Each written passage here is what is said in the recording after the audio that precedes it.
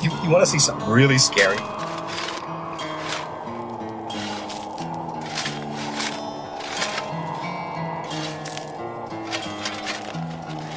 What's the boogeyman? As a matter of fact, it was.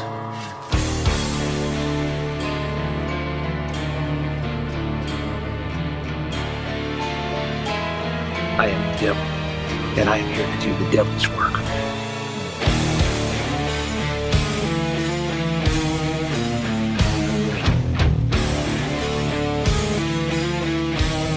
Welcome to the Grave Plot Podcast.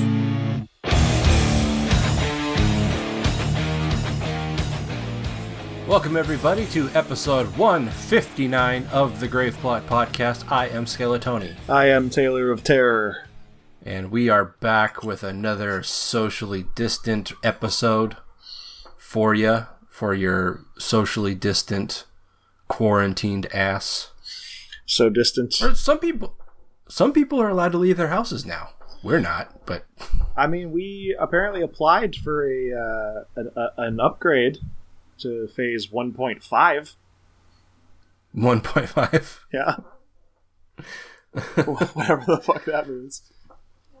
Yeah, they keep calling it like a modified phase 1. It's like some businesses will be able to open at like 25% capacity or something. That's stupid. That's dumb. That's a dumb thing. I mean, it's better than, it's like, better than nothing, I guess, right? I guess. You know, as much as I think that our governor is a total dipshit, like, I thought that, like, the way he's been handling this has been pretty good for the most part.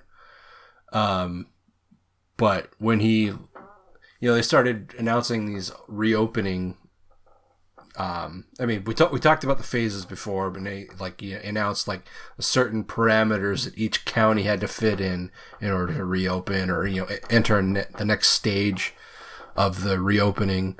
And our county, which is where Seattle and a bunch of other large cities are, we're naturally the most dense, and so probably one of the harder ones to get into those certain metrics.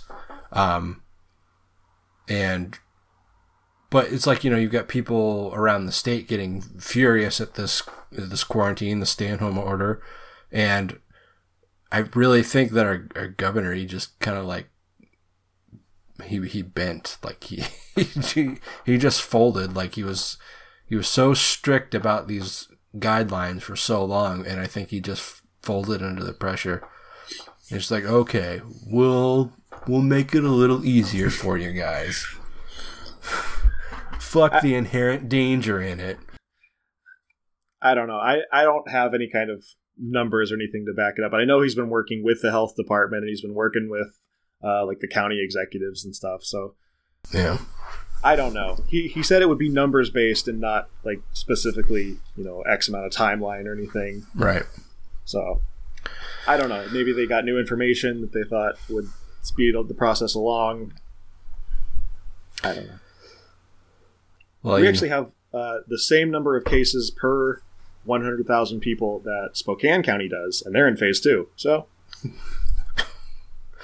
maybe because they have like fewer people overall. I don't know. Maybe it doesn't seem like it should matter, but what do I know? It's supposed to be like a percentage. So what do I know? I'm just a guy. Yeah, I don't do science. But people are really stepping out and not socially distancing over the last 4 days or so. We're destined for a huge spike. For those of you not following the news, you may have heard. In case you live in like Bolivia or something. You may have heard. Although I'm pretty sure Bolivia even knows. That the United States, well, I mean, at this point, I don't think it's too far-fetched to say that we might be heading into another civil war. So that's fun. I mean, after the actions of our so-called president just about 2 hours ago, it's pretty hard to say otherwise at this point. Yeah. I mean, just to bring you guys up to date in case you, for whatever reason, somehow have not been following the news, in Minneapolis, a black man named George Floyd was killed by Minnesota police.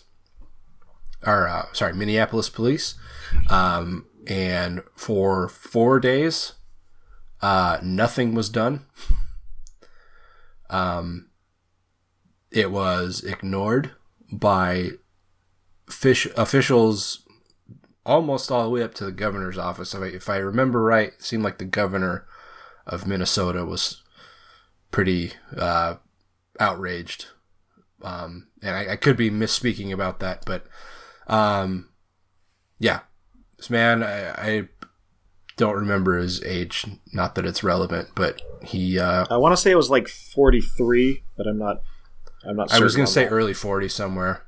Yeah, I think 43, but I'm not 100% on that.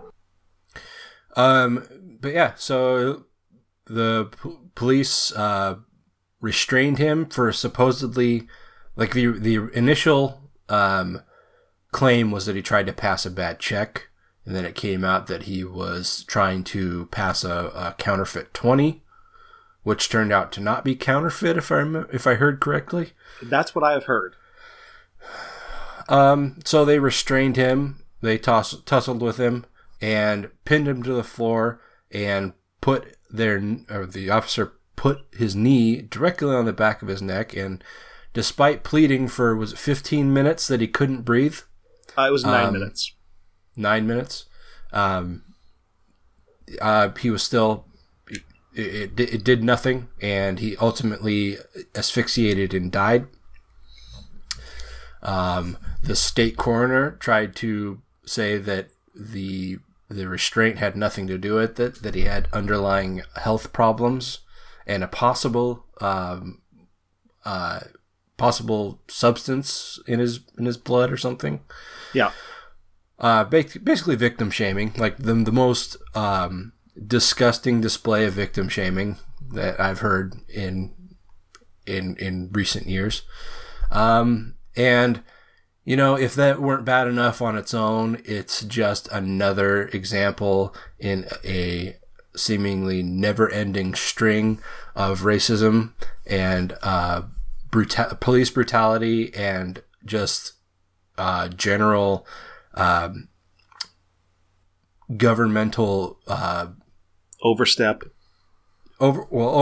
but disavowing, I guess, of not just black people but minorities in general, and what you might consider marginalized groups. So, I mean, in that time, now the arresting officer has been fired. He's been arrested, and now he's being charged with manslaughter and murder. Yep. The other 3 officers that stood by and did nothing have also been fired, I think, and I think they're also being charged. I'm not sure exactly with what. Not yet. I thought I had just heard on the news that there were going to be charges brought. But last I heard, they were still free men.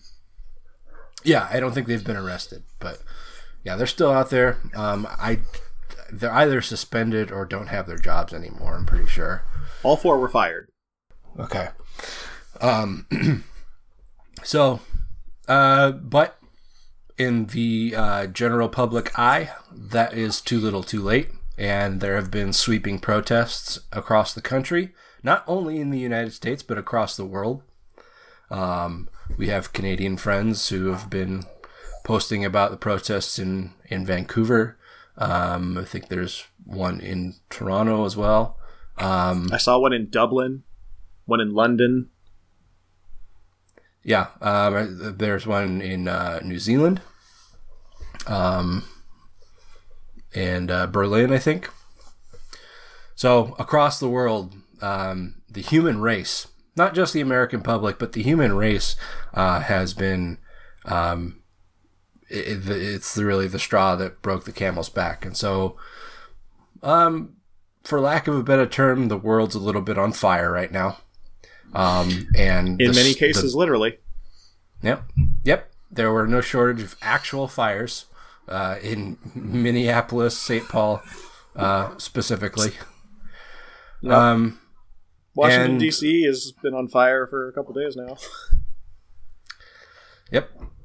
The epicenter of this entire global outrage is, of course, the United States, because why wouldn't it be? And today... Because it's been a fundamental and systemic issue in this country for 300 years. Yep. And it's gone on... It's gone on all but completely ignored. Back in the 1840s to 1860s, people thought that they solved something when the North won the Civil War, but all that really did was turn into a pissing contest. And today, in response to the protests going on around the country, some which included violence, mostly on behalf of the police, who just can't seem to get out of their own way and stop brutalizing people. Yeah, I don't understand using police brutality to combat police brutality. That doesn't make sense to me. Call me crazy. And shockingly, I know that there's I'll use your word, systemic, ongoing thing, problem with racism in the Seattle Police Department. That's just been a constant for decades. But I genuinely thought that SPD would have shown a little more restraint. Of all police forces, would have shown more restraint than they did, but it did not stop them from shooting innocent bystanders, not just protesters, but innocent bystanders with rubber bullets, tear gas canisters, and any number of less lethal ammunition. It's sickening. It's genuinely upsetting.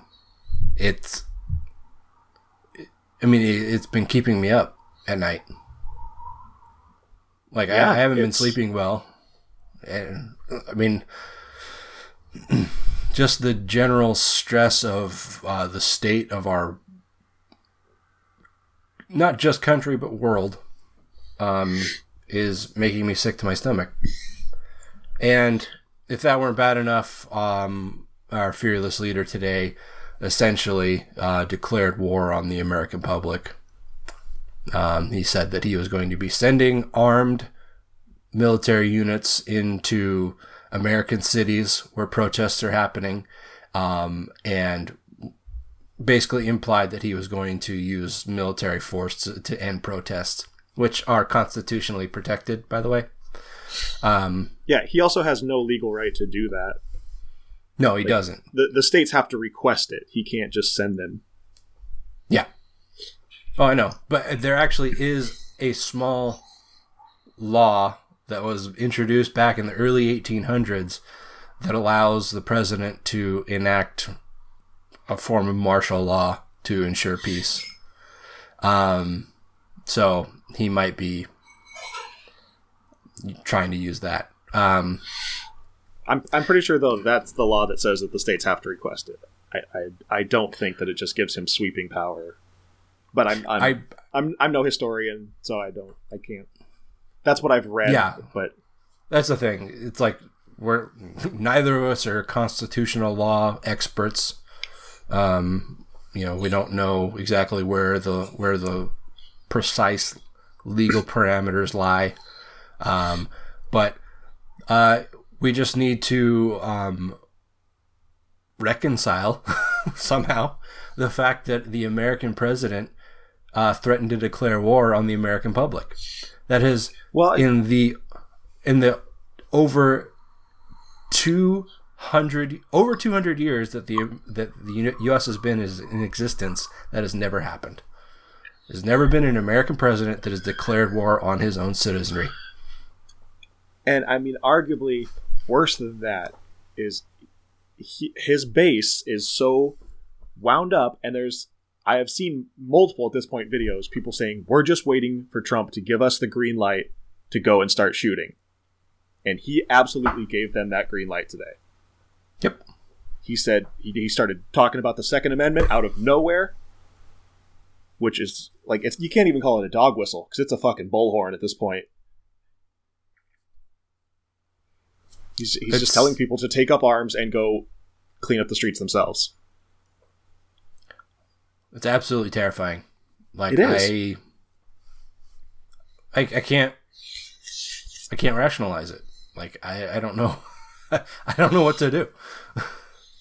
I mean, this is beyond protesting at this point, I think. I mean, the cause and the need for protest is still out there. There's still racial Obviously. injustice going on, and nothing has changed. But now we've got this bigger issue where the American president is threatening the American people with war. Yeah, he's using the American military to threaten the American people. Which is a dictatorship. It's fascism. Yep.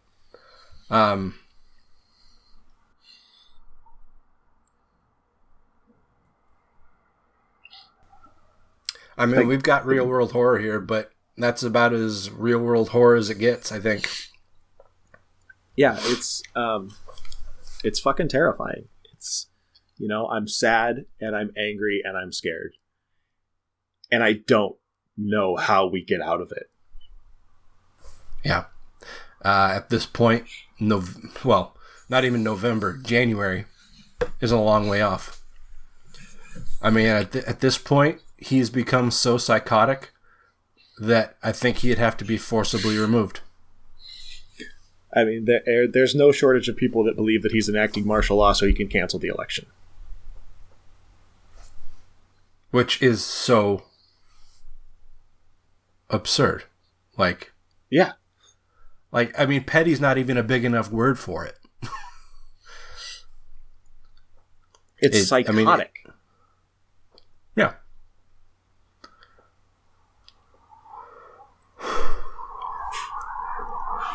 Yeah, I mean, this is going to sound like a tangent, but I'll come back to it. When I was younger, I always had it in my head that I'd have kids by the time I was in like between my early and mid 20s, similar to what my parents did. I was born when my parents were 25. So relatively young, especially by today's standards. But in my head, through my childhood, through my teens, and even my early 20s, I kind of thought that that's kind of how my life would play out. Obviously, it didn't. Here we are. I'm 10 years older than they were, and I still don't have kids. Yeah, somebody just had a birthday. Hey, that's me. My birthday was yesterday. Didn't want to talk about it much because it didn't seem relevant. Yeah. At the time. It's pretty trivial at this point. Yeah. Everything's trivial at this point. Like, there was a part of me that was like, I don't know if I want to record today. Because I mean, here we are talking about it, but it seems trivial to talk about anything else. Yeah, like, I'll just spoil it right now. Both of the movies we watched are garbage. And disagree. So, like, huh? I disagree. You disagree? So. But even still, like, I think we can agree that with what's going on, talking about two movies seems dumb. But I feel like this needs to be some kind of respite for people, whether or not people listen to us or not. We're definitely not one of the more popular podcasts, and that's I'm fine with that. We've been doing this for, has it been 6 years yet? Yeah. Okay, so we've been doing this for 6.5 years, and we're not one of the premier even horror podcasts, I'd say. And I'm totally fine with that because we have our own little base that I'm happy with. Like when we first started, we had these, delusions of grandeur that we were going to be like this big podcast, and we were going to, take down all the big guys and stuff. Yeah. And now we're just like, whatever. It's, it's a chance for us to talk about shit. It's a respite for us too. Like that. Yeah. Like, it's just a way for us to talk to each other every couple weeks, and just kind of let everything else go. Not forget about it, obviously, but just kind of put it on the back burner for a couple hours and just have fun. And we're a couple of jackasses. We take everything, we make everything into a joke for the most part, and we do that. There are other horror podcasts out there that, or just podcasts in general, that they're very straight lined and hard nosed. I mean, it's very serious. I mean, think of something like Lore. Like Lore is a very popular podcast, horror adjacent for the most part, but it's very straight. It's there's not a lot of joking, if any, and that's fine. We are the way that we are because that's how we are as friends, and we want to kind of put out some like levity in our show. We don't want to be serious because we don't think that's entertaining. Yeah, like we have outlines for our show, but we don't have scripts. We just have a conversation. Yeah, this what 20 minutes 20 minutes now has not been on the agenda. We didn't plan to talk about this. This is just shit that's come up. But I mean, I don't want to toot our own horn, but I feel like people in shows like us are important in times like this because you can't keep your head in something like this 24 hours a day. You can't be constantly dreading the future because you'll go insane. So, whether people listen to us for that reason or not, that's totally their call. But, I want to be something out there for people to kind of fall back on when they're exhausted from the world around them. Yeah. Like I said, it's not to forget what's going on, but it's just to kind of just to step away. And like Tony said, your mental health is important. And if you dwell on something extremely negative, like the state of the world, you're going to go crazy, and it's going to affect your mental health in negative ways. And hopefully we can give people something to look forward to and to enjoy for at least a couple hours. Yeah. And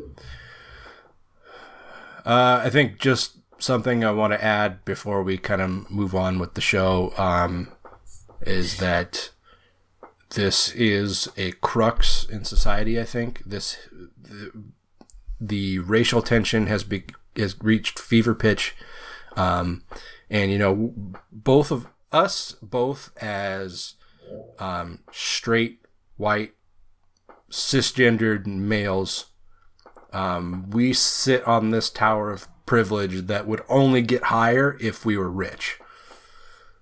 Like, our place in society would only come with more privilege if we were wealthy on top of it.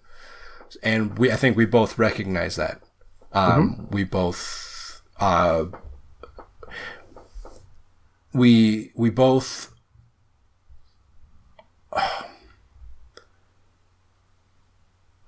I don't know if apologetic.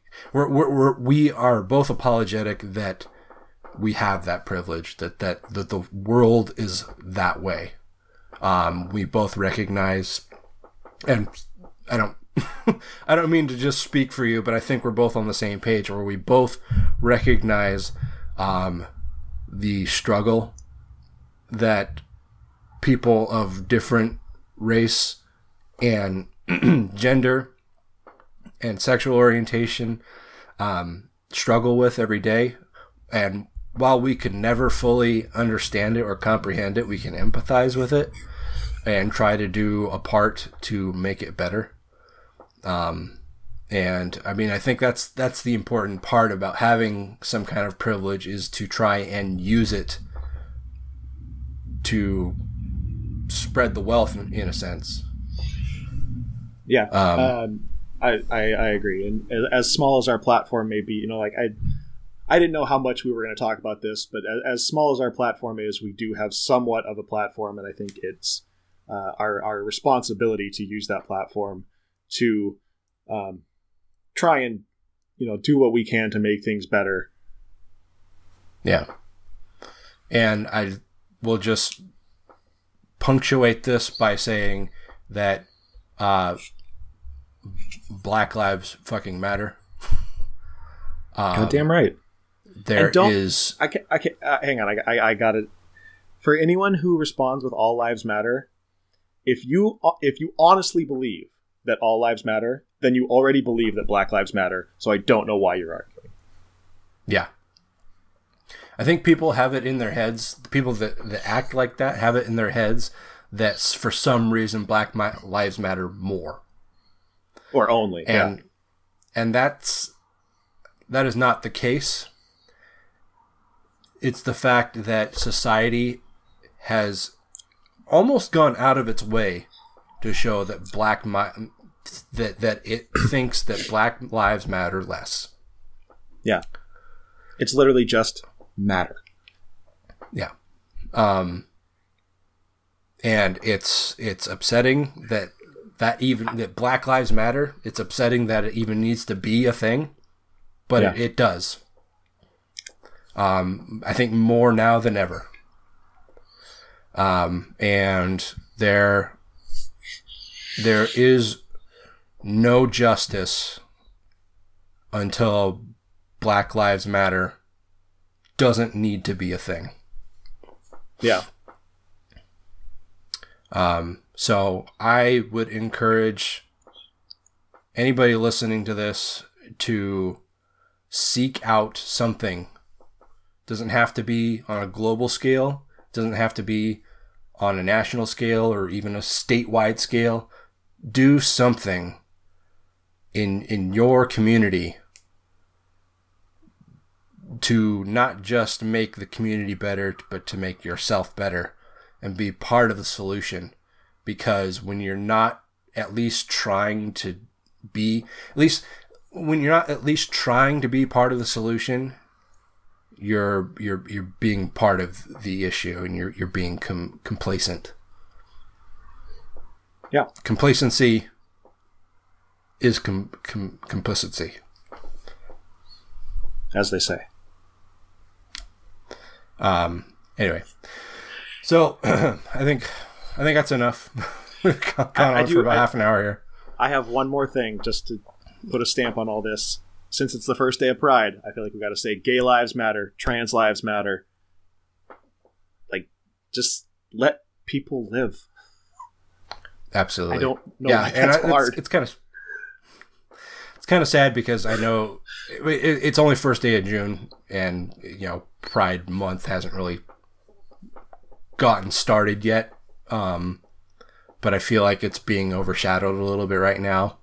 I don't know how many, how many people of the LGBTQ community would be like irrationally upset with that, considering the circumstances.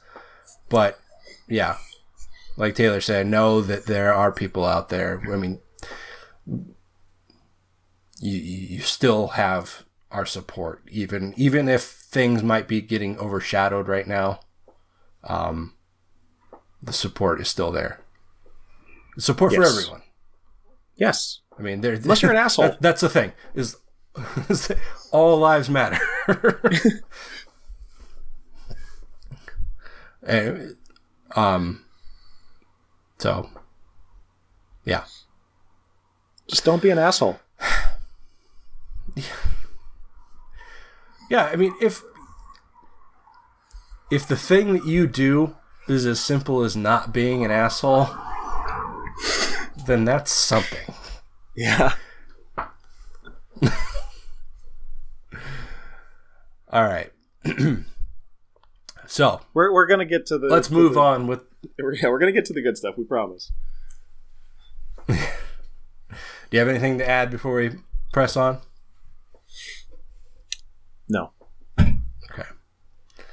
All right. Yeah. So, guys out there, everybody protesting, everybody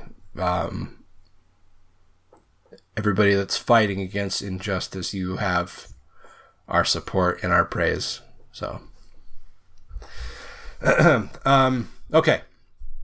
Back on track with the show. Before we get started with the main features, I want to thank our gravediggers over on Patreon.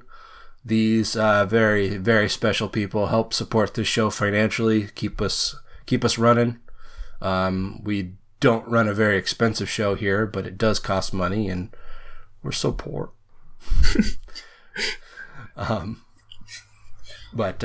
Yeah, so those people are Jordan Morrison, Kevin Trent, Carlos Rodella, Gory B Movie, Max Zaleski, Aaron Meyer, and Bob Voorhees. Thank you so much, guys. Your support means the world to us, and it goes a long way to helping us keep things running. So, Taylor, if anybody else wants to help us out, where can they go? They can go to patreon.com/graveplotpodcast.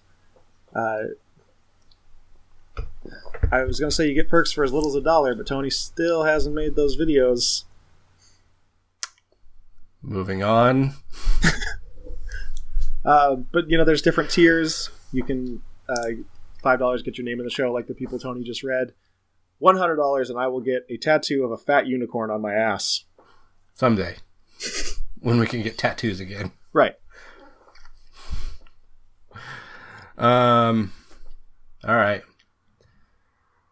So, in light of everything that's going on, something that's, and it actually didn't even come up when we were talking for half an hour, is that COVID-19 is still sweeping the nation.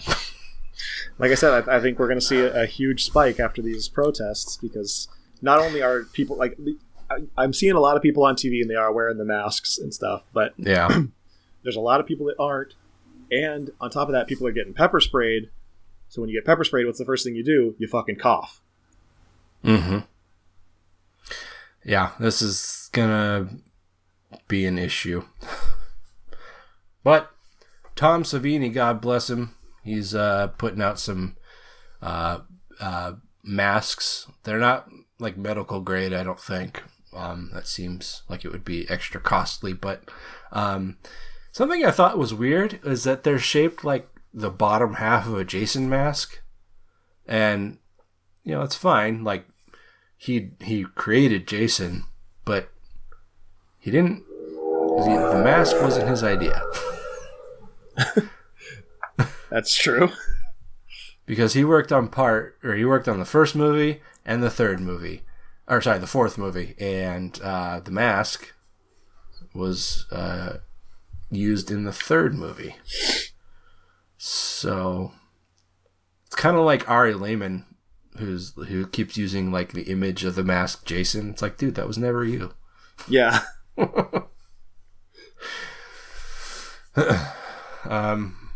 it's interesting don't knock because the hustle, man. What's that? Don't knock the hustle. I guess. I mean, they look cool. I'll give them that. Yeah. But something else is, I saw somebody else. I don't know if you ever look at just the things you might be interested in on Instagram. Not really. I saw one of those pop up. Is a guy. He's just like a little prop house guy in an independent business. He started selling them, and that was like a week before I saw anything about Savini. Uh-oh. So, kind of jacked this guy's idea, I think.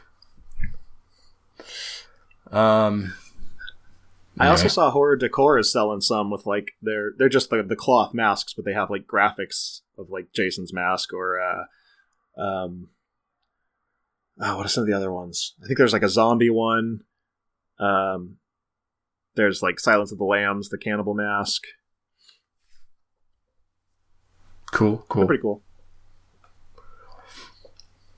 Yeah, you guys have masks, I assume. Yeah. And, Kristen has a couple that she either bought or got for free from people that were making them. The mask I've been using is something that I bought for working in a shop, like around like wood dust and stuff like that. It's got like a PPE filter in it. It's a HEPA filter. So it's not N95 certified, but it has been tested to be like pretty much equivalent to one. So that's what I've been using. Fancy. Yeah. But I tried to go buy more Go ahead. I've been trying to buy more filters for it, but of course they're all sold out. So. Oh yeah. Yeah, she's got some that like tie in the back, and then she bought some of the ones with like the elastic that goes over your ears. Mm-hmm. And I can't wear those ones. I don't know if it's just these ones are too small or what, but they pull my ears forward, and then they just pop off.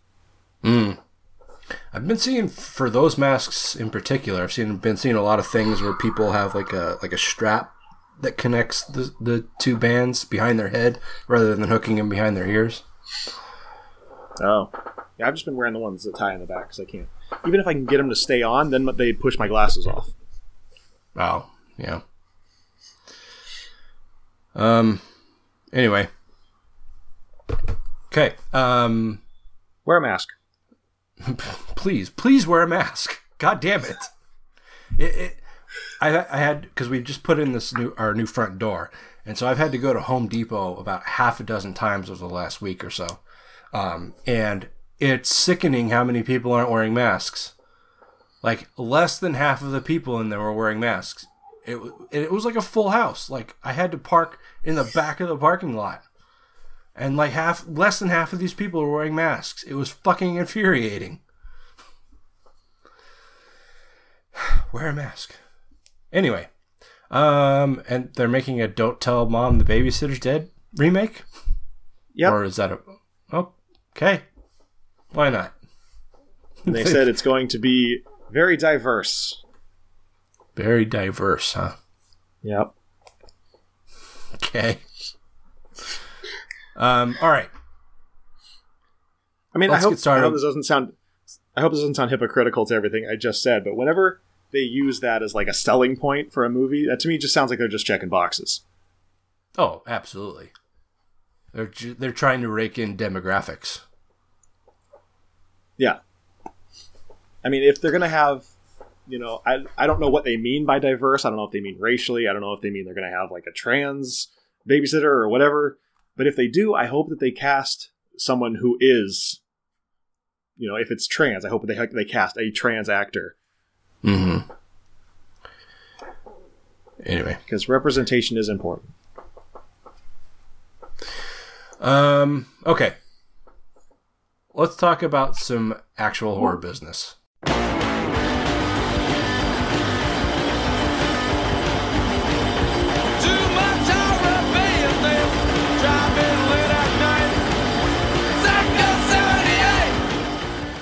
Almost 40 minutes in, and we're finally getting to it.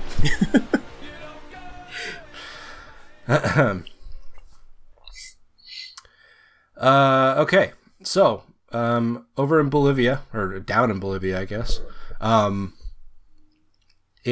pan flute orchestra. Oh my god! I can't stand listening to the four guys playing in the Seattle Center, let alone a whole fucking orchestra. Man, I gotta tell you, finding real world horror stories right now just feels so weird. Because it's like, I read something like this, and I'm like, well, that's fucking nothing. Yeah. There are cops killing people. Yeah. The point people. of real world horror is to try and bring some levity to the truth is stranger than fiction kind of stories. And not necessarily to just depress everybody. Right. There have been some fucked up stories that we've purposefully avoided because it was just too much. It's like it's just too sad. Yeah, like people killing kids. It's like, yeah, that's real world horror, but I don't want to talk about that. Yeah, it's like I don't want to joke about that, you know? Yeah. I try not to do things where people get, killed or maimed or things that sound like they could be out of a horror movie, but ultimately end up not so bad.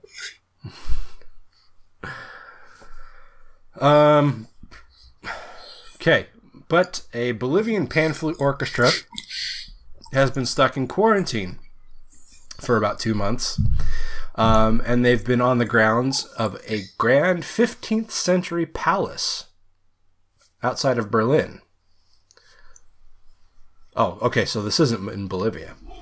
No, they're from Bolivia, but they're stuck in Berlin. Got it. Yeah, there's 20 members of this orchestra, and they've been 20 fucking pan flutes. That sounds like I equate that to listening to like a recorder concert in elementary school.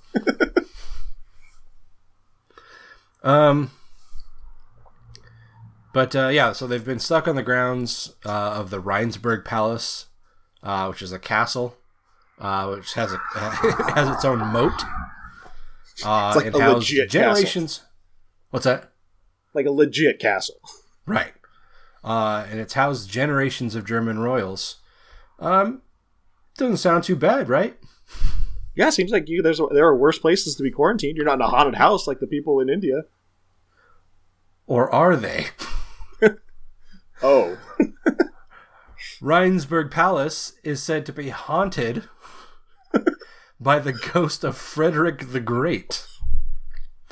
And if you're not afraid of ghosts, like this guy here, perhaps the 23 packs of wolves who surround the property might do it for you. And I tell you, I would avoid those wolves. Because I may not be afraid of ghosts, but I am afraid of packs of wolves. So yeah, this orchestra went to Berlin, I assume for a concert or something, and then right after they got there, Berlin closed its borders. So they're stuck there. That's rough. I don't know how they got put up in this castle, and honestly, if it's a giant castle, it must be if it has a moat, it's got to be huge, right? And there's only one ghost. That seems that's a pretty fair trade, I'd say. Don't go in the den. The ghost is in there. I'm just gonna hang out on this in the West Wing, Man, being stuck in a country that's not your own is terrifying enough, but then you add fucking ghosts and wolves on top of it. Have you ever watched that 90 Day Fiancé show? No. Oh, okay, well, she can't get enough of it, so there's 5 different shows at this point that all are generally about the same thing, but since the quarantine happened, basically globally, they haven't been able to film an actual show, so they've been having the people that were on the show kind of self-record their experiences. There's this one woman who she's originally from Canada, and she moved to Florida, and she got hooked up with some dickhead from the Middle East somewhere, I think. They split up, and then she moved to Venezuela because why not?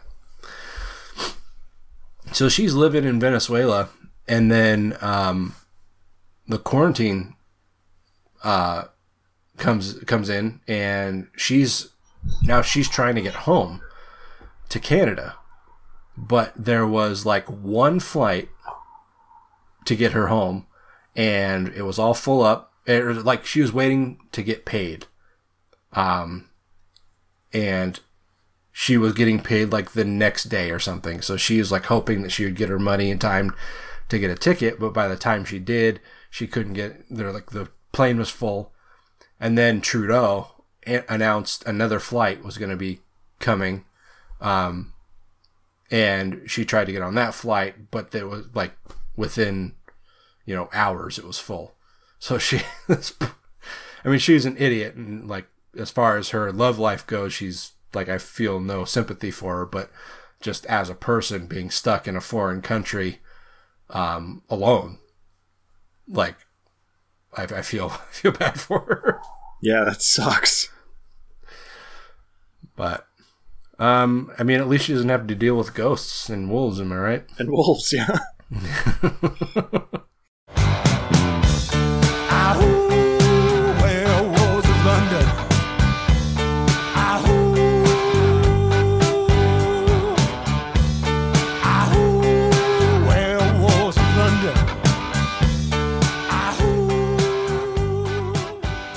Check out this segue.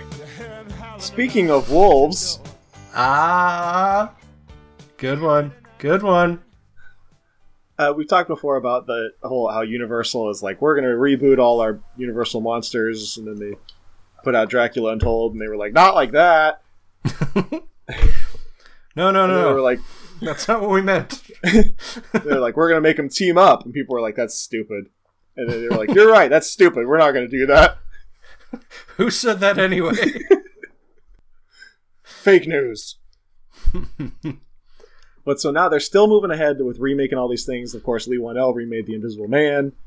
Have you seen that? And I still have not seen it. I've heard it's very good. It's whatever. Yeah. I wasn't like for as much praise as it's getting, I was not impressed. It was fine. All right, I can't speak to it, so I don't know. Well, it looks like next on the docket is going to be The Wolfman.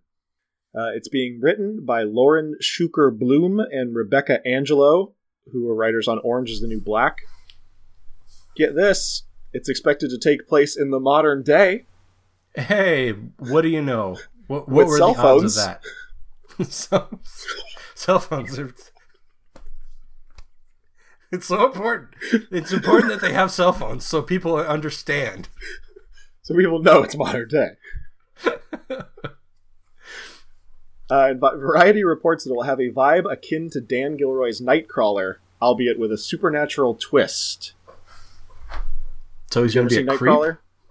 Yeah. Like, with Frank Gyllenhaal? Frank Gyllenhaal?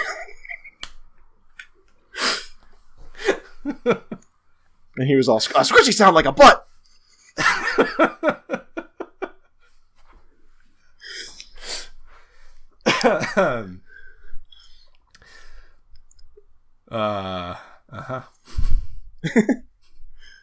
But yes, I did see it.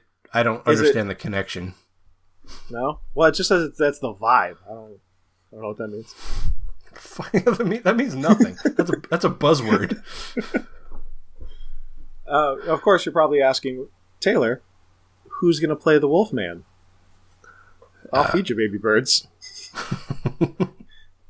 It's going to be Ryan Gosling, girl. I'm okay with that. Right? Like, I want to hate it. Yeah. Especially since they were like, we're not going to have any big stars. It's going to be all story-driven and creator-driven. And then, Ryan Gosling he's a pretty big star. He's not maybe like in the upper stratosphere as like a Tom Cruise who was in the fucking stupid Mummy movie. But, he's still a big star. So I hear that and I'm like, oh, they're people know who he is. Yeah, he's kind of a big deal. So, like, part of me wants to hate it, but then I think about it and I'm like, that could work. See, you know what makes me hate movies aside from, being involved with Universal usually, being involved with Blumhouse, which typically goes hand in hand. What makes me hate a movie is when I hate the actor. That's why, sure. there was no chance for me to like The Mummy, even if it was a good movie, which it's not. There's no chance that I was going to like it because I don't like Tom Cruise. The Invisible Man when it was going to star Johnny Depp, like I had no interest in it because he bugs me. Like, I don't hate him. I don't hate him like I hate Tom Cruise. But he bugs me. What about 80s Tom Cruise, though? Like Risky Business or Risky Business, Top Gun. Secret to My Success. Dave Bow. Before he got like Scientologist. That's okay. Yeah, that's when he kind of lost his mind. Actually, to be completely honest, I did like the Mission Impossible movies. Those are fucking like potato chips. Like, I can't stop. I really liked Rain Man when I was younger. I was a big Rain Man fan. That's a good one. But like The Invisible Man with Elizabeth Moss, I like Elizabeth Moss. Yeah, so she's good. It's like, so like she was not going to be part of the problem. The rest of the movie, which I thought was mediocre, that's a different story. But I had no problem with her. I thought she did a good job in it, especially when she started like going insane, or thought she was. She played that well. So, point being, Ryan Gosling, I like him. I like him for the role. I like him as an actor. So I don't have an issue with at least that element of it. Yeah. This doesn't have a director yet, but apparently Corey Finley, who directed Bad Education, which I don't think I'm familiar with. Bad Education. I feel like I know the title, but I can't think of what it is. Yeah, I don't know. Apparently he is being considered, but again, no decisions have been made. Other monster movies in the works from Universal include Paul Feig's Dark Army, which I don't know. I just don't trust that guy anymore. Oh, yeah. No, I won't watch anything from Paul Feig. We watched Bridesmaids the other night, and I was like, this was good. Like, why? What happened? That's so weird that you were watching it. Kristen and her mom were watching it the other night. Really? Yeah. How weird is super that? Weird. As well as Dexter Education. Fletcher's Renfield, Matt Stosky's Monster Mash. Is that like the puppet movie? I don't know. And then Elizabeth Banks's Invisible Woman. Yep. Which we talked Like- about. Wait, no. Oh, yeah. Invisible. That's still a thing. Apparently. Even though they made Invisible Man, they're still going to do that? Yeah, like, it's too soon to immediately do that. I feel like you gotta burn through everything else first. Guess. This doesn't even mention Karen Kusama's Dracula, which will also take place in modern day. Naturally, because cell phones. Yeah, they'll all have cell phones. We talked about this. He'll take selfies and there won't be a picture. Well, cell phones and, Wi-Fi. Because the Wi-Fi. Kids got the Wi-Fi. Kids love the Wi-Fi.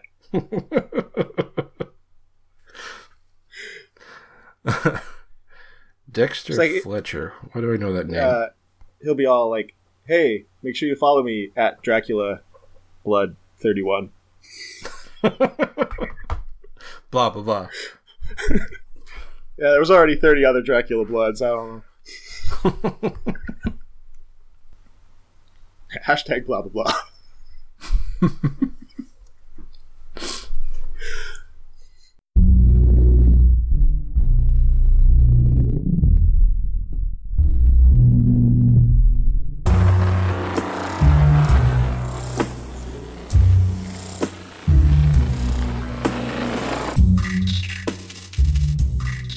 All right, so American Horror Story is going into its 10th season. I think it was filming, but now it's like on hold because of COVID. Like pretty much every other TV and movie now. Side note: have you been not necessarily up to date, but catching whiffs of all this new stuff that Hollywood's trying to do to maintain like a safe filming atmosphere? Not really. I mean, like, basically, like, they're not going to do any on-location shoots anymore. Everything's going to be done in a studio. And, like, they're going to be doing, like, a lot of, like tight single-camera shots rather than wide shots, so they don't have to have a lot of people in the same room together. Just a lot of stuff. I mean, you know, movie magic, you know, we may not even notice, but things are going to be different. Change the way they're made, at least, yeah. But anyway, so yeah, American Horror Story either had already started or was going to start filming 10th season, but it's not anymore. But FX has announced an American Horror Story spin-off titled American Horror Stories. Plural. Brain cells lost on that one. Do you think they paid a guy to come up with that? No. I think that was probably all Ryan Murphy. It's going to be on FX. It's going to be... It sounds like essentially the same premise, except that it's going to be 1 hour, one-off, like contained episodes. Anthologies. So it's not going to be... Right.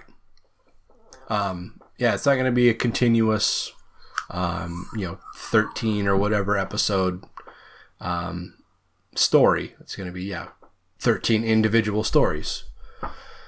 Ryan Murphy teased the series on Instagram with a post of one sort or another. But, you know, this being Ryan Murphy, even though it's supposed to kind of stand on its own, it probably wouldn't be too shocking to see some kind of crossover with American Horror Story. Yeah, I mean, it's been revealed that American Horror Story, even though each season is a different story, they all exist in the same universe, so I wouldn't be surprised if this is the same. Right. You pretty much gave up on it, right? More or less, yeah. Which Yeah. I don't know if excited's the right word, but I'm more interested in this because I'm like, I always get tired of American Horror Story after like 4 episodes. So like, if each episode is something new, could be good. Yeah. You know, I mean, I say that Apocalypse... it's Apocalypse, right? Not Armageddon? I don't fucking know. Is that the most recent one? Yeah. Anyway, that was good because it was like a crossover. I mean, it had its own story, but then it did a crossover with Coven and Murder House, which, in my opinion, were the best seasons. So to have this new story engage with those 2 other stories, I thought made it really good. But anyway. No, 1984 is the most recent one. That's right. Yep. And, man, you know, that seemed like it was so right up my alley, but same thing happened that always happens is I get into it 4 for or 5 the episodes. Yep. And then I'm just kind of like, I'll watch it tomorrow or something. And then I just never do. I started it, but it's so hard to watch anything when she's around because she's just not into any of it. Yeah. And I hate, like, if both of us are home and I'm sitting in the bedroom and she's sitting in the living room watching different things. I just hate that. Yeah. We used to do that when we were in our apartment, but since we've been in our house, we just don't. I think it's not to get psychological or marriage counselor sounding, but I feel like it's bad for a relationship to do that. Well, yeah, it's distancing yourselves. Yeah. I don't know. But, I mean, more often than not, I can preoccupy myself with something else, so I just let her watch what she want to watch. Yeah, that's the way I am, too. I don't know if she can hear me, but I'm more willing to bend than she is. Yeah, and that's the thing. It's like, I'll sit there and watch the stupid 90 Day Fiancé shows or sit through episode after episode of dumb fucking murder shows than she would be to watch, you know, if I wanted to watch, like, actually, she kind of likes Big Mouth, so that's not a good example. But if I wanted to, like I think I've said before, I've been watching Dragon Ball. Like, that's just something I watched when I was in like middle school, and I've just kind of gotten into it again lately. So I just binged through all of it. But I'm more likely to sit through episodes of the shit that she wants to watch than she would be to just sit there quietly and watch Dragon Ball. Not that she actually watches the shows that she watches, because she sits there with her phone or on her Switch. I don't know if she's the same way or not, but sometimes. No. Anyway. But we're in the same room together. That's what counts. Yeah. Anyway, so there's no, I don't think any kind of laid out, carved into stone plan for this yet, other than just it being a thing. But American Horror Story itself has been renewed for 3 more seasons after season 10. So it's gonna at least gonna be around for a while. That's wild, right? Shows just don't last that long anymore. Yeah, and especially something like an anthology. I just don't feel like those make it that long. Yeah, but it must be cheap to make or something.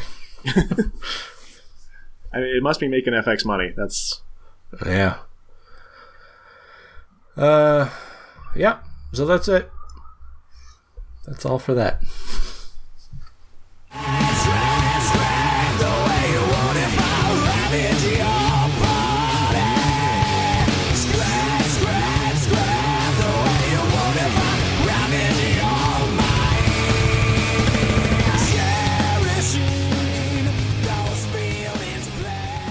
All right, so we talked before about how Radio Silence is making a Scream 5. They're very committed to... They keep using the word legacy. They're very committed to keeping Wes Craven's legacy and preserving his legacy and honoring his legacy.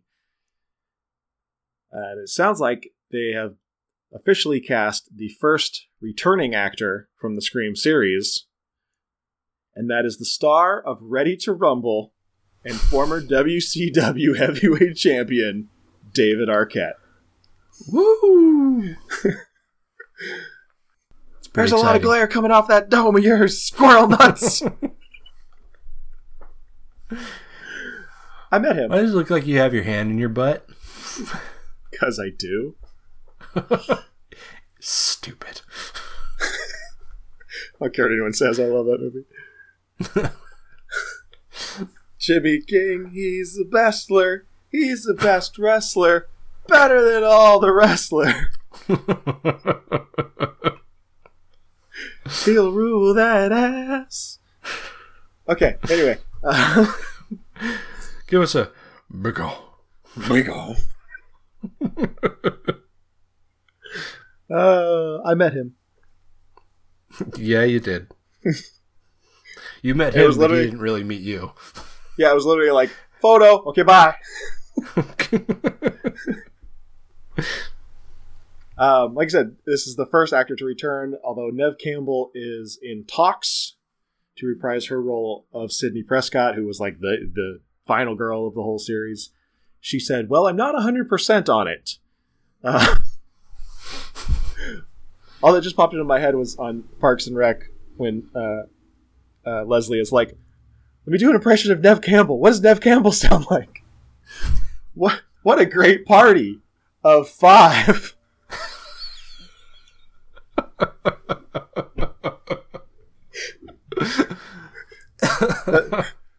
That was her Neve Campbell impression.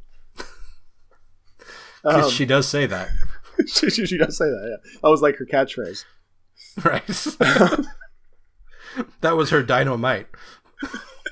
They put it on t-shirts. It was the whole thing. They named the show after it. That's where they got the name.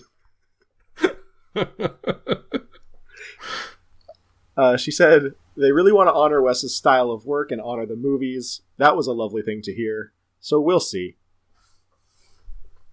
Meanwhile, David Arquette says, I am thrilled to be playing Dewey again and to reunite with my Scream family, old and new. Scream has been such a big part of my life, and for both the fans and myself, I look forward to honoring Wes Craven's legacy. There it is again. I mean, he directed like the first movie, right? Craven? Yeah. Did he only do one? I feel like that's the case. I don't know. Keep talking. Plot details are currently scarce, but it is being reported that the film will follow a woman returning to her hometown to try and find out who has been committing a series of vicious crimes. Which, that to me, sounds like Sidney Prescott is going to be in it one way or another. Yeah, it would be weird to recast the role, but... I mean, unless it's going to be like a girl from another movie. Yeah. Okay, well, let's see.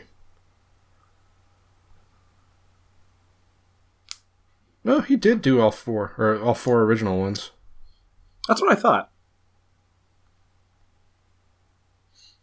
I could have sworn he only did the first one, but whatever. Yeah, well, shows what you know. Nothing. I know nothing. The writer of at least the first movie, as well as the writer of I Know What You Did Last Summer, Kevin Williamson, is executive producing on this film, and he said, "I'm excited to reteam with David and work with Jamie, Guy, and Radio Silence on the next Scream. Their take on the movie is both original, inventive, and honors Wes's legacy in a wonderful way."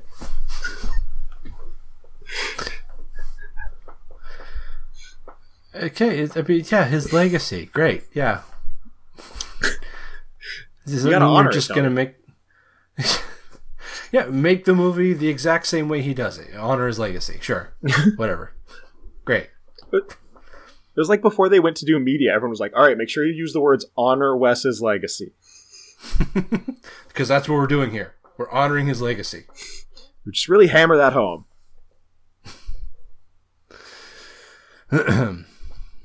So that's it. I mean, I honestly lost interest in the Scream series after. I mean, I guess Scream 3 was kind of what did it for me. Like, Scream, the first one was good, especially like the first couple times. Scream 2 was a good follow-up. Scream 3, I'm just like, this is a doo-doo pie. It's not good. I've heard 4 is better.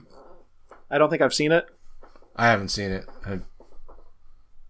I don't have interest in seeing it. It's like there's no appeal for me, I guess. I know there are some people who think it's like the best one. I don't know. Millennials. Bold. You're a millennial. Don't tell people that. Okay, boomer.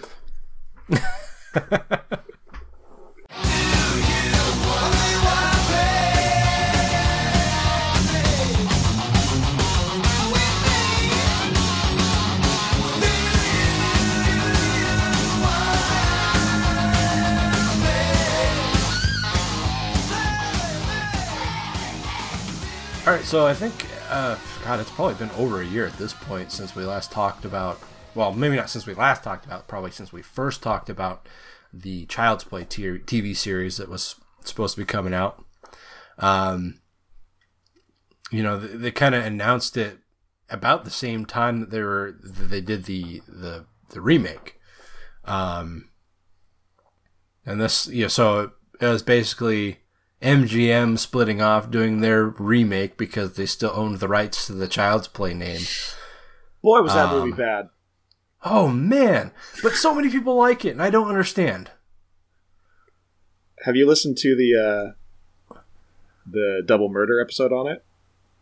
No. Oh, man. They shred it. Really? They hated it so much.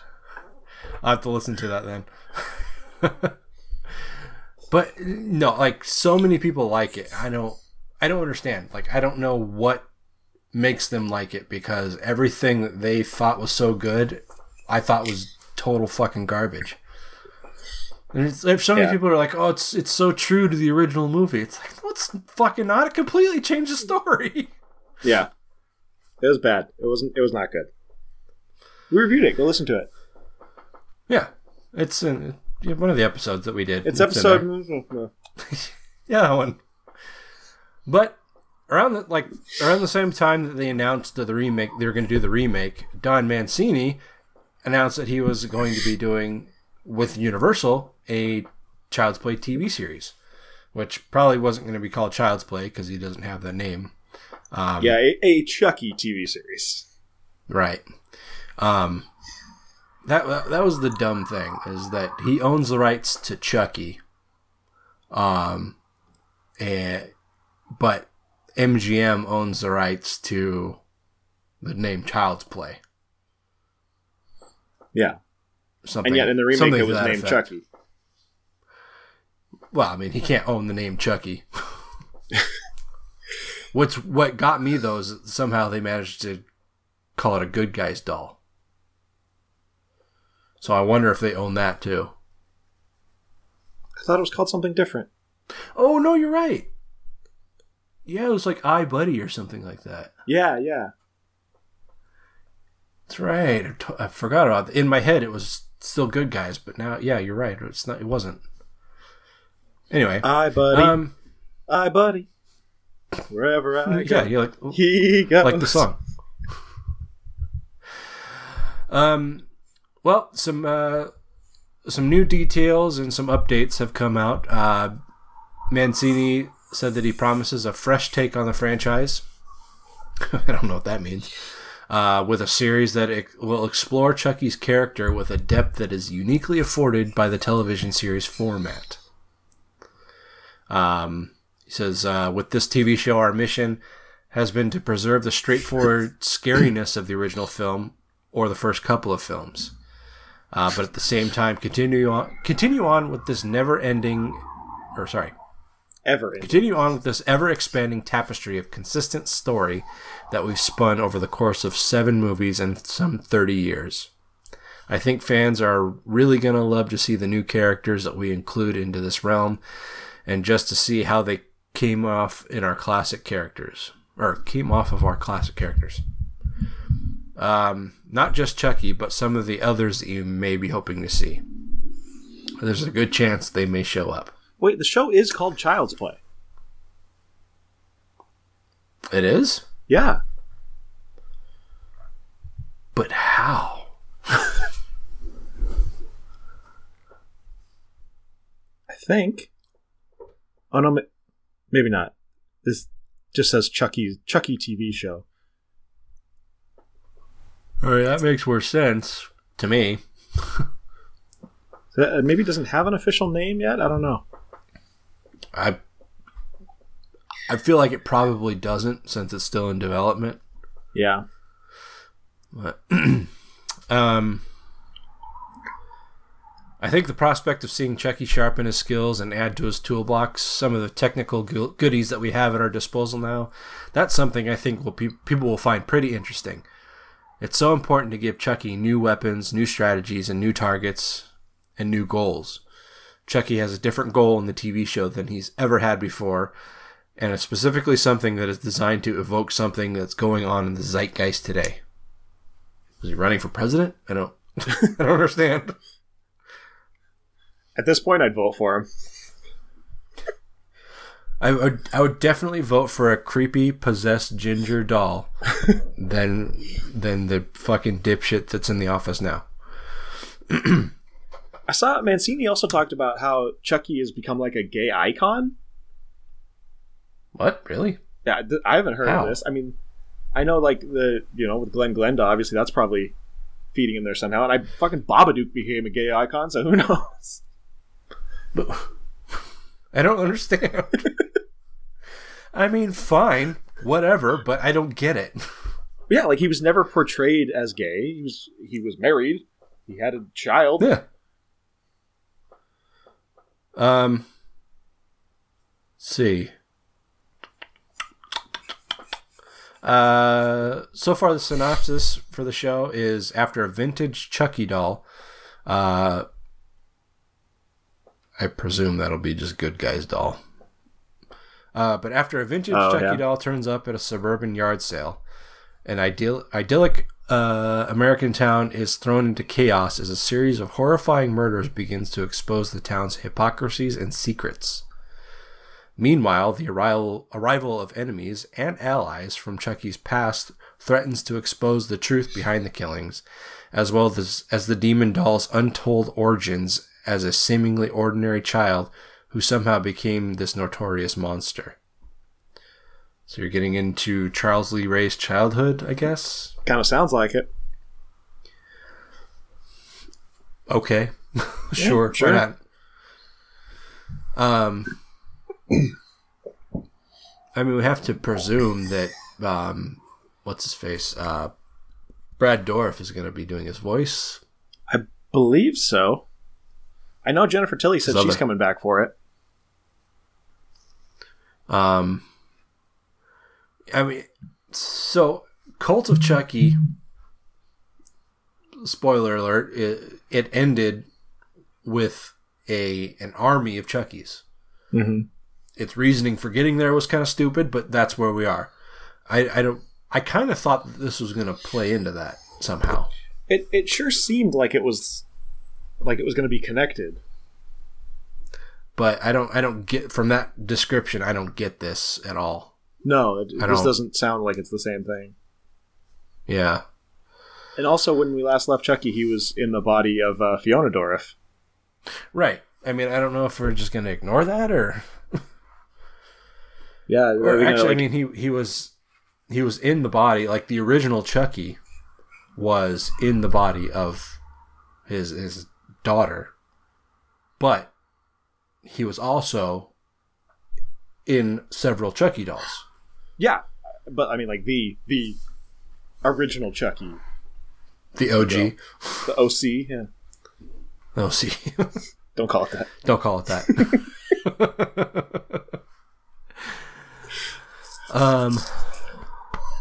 Okay. Well, I don't have any objection to this, at least right now. My only objection is that it's on Sci-Fi. Oh God, I forgot about that. That's no good. That's no good for anybody. Good for nobody. Huh? So that's no good for anybody. I don't know. I mean, if anybody should be able to kind of pick and choose and dictate where Chucky goes as a character, it should be Mancini. So I'm glad he's behind this. Sure, yeah. So, anyway. That's all.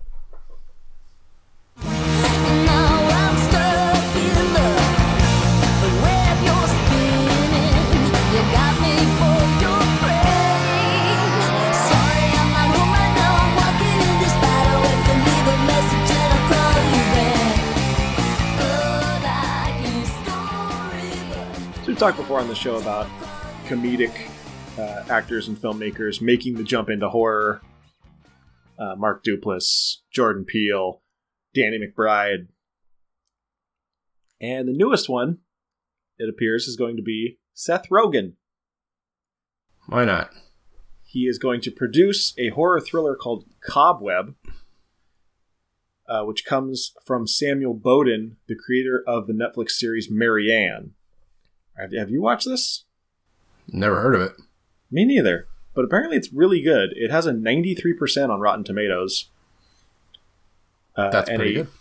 Critics' consensus that says smart and scary with the most unsettling pair of eyes since Nicolas Cage and Vampire's Kiss. Marianne is pure nightmare fuel. What a comparison. And this is a series. Okay. I'll have to check it out. Centers on a horror writer lured back to her hometown to discover the evil spirit who plagues her dreams is wreaking havoc in the real world. Spooky. We've gone on enough tangents already in this episode, but can we real quick talk about Nicolas Cage playing Joe Exotic? Of course we can talk about Nicolas playing Joe Exotic. I would love to talk about that. He looks nothing like Joe Exotic. Not even a little. But honestly, I couldn't think of a better person to play him. I am so excited about it. I really hope that he tries to do his voice. That would be the best. Like, I am so excited to see this. Like, I hate the idea that I have to wait like probably another year before I can actually watch it because I want it now. Did I tell you this is not the same series with Kate McKinnon? Yeah, which is so. There's going to be two. That's dumb. Why would you do two? Get rid of Kate McKinnon because she's not funny, and do Nicolas Cage because he's insane and awesome. That's just going to be absolutely ridiculous. Oh, I'm hoping so. Okay, anyways, back to Seth Rogen. Cobweb is written by Chris Thomas Devlin, whose script was ranked number 1 on the Blood List and made the Blacklist in 2018. So for people who don't know, the Blacklist is kind of like these underground scripts written on spec. And the Blacklist is ones that people think are cool. Basically. Isn't the Blacklist that entire list of spec scripts that just haven't been made yet? Is it all of them? I thought it was like a certain amount. I don't think so. I thought it was the whole list. This says he made the Blacklist. So if you just write a script and you're on the Blacklist, then that's not really an accomplishment. I guess that's true. And I assume the Blood List is a horror version of that. I've never actually heard of the Blood List. That's kind of the assumption I made, but who knows? So Seth Rogen, like I said, will produce this along with Roy Lee, who produced the It remake movies, as well as Evan Goldberg, who was a co-writer on Superbad. He's actually the Evan in Superbad. He's Michael Cera's character. A lot of people don't realize that Jonah Hill is actually playing Seth Rogen in that movie. Right. Well, his name is Seth. Yeah. Seth and Evan. No brain cells lost there. Right. But no, I mean, Seth Rogen and Evan Goldberg, they work together. They're partners. They did like This Is the End. They did Preacher, which is horror adjacent. So they've kind of dipped their toes in the horror world before. So, I think maybe moving into just mainstream horror is not going to be as big of a jump as it may sound. Yeah, I mean, he's also only producing, so it's not like he has creative control, really. Right.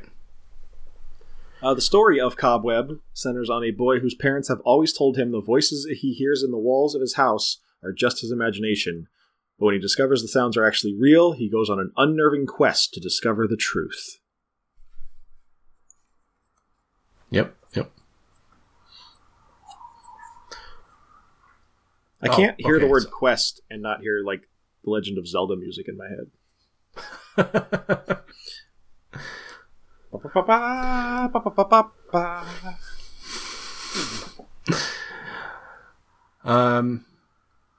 It could be good. That could be cool. And this is a movie, not a series. Right, yeah. Okay, so I guess I got it mixed up with Marianne. But... Marianne is the series. This is the movie. Right. Well, so yeah, I don't know. Could be cool. Could be cool. All right. Well, that's it for Horror Business, guys. Here we are, almost an hour and a half into the show, and we finally made it through half of the show. Yeah, there's still more of this.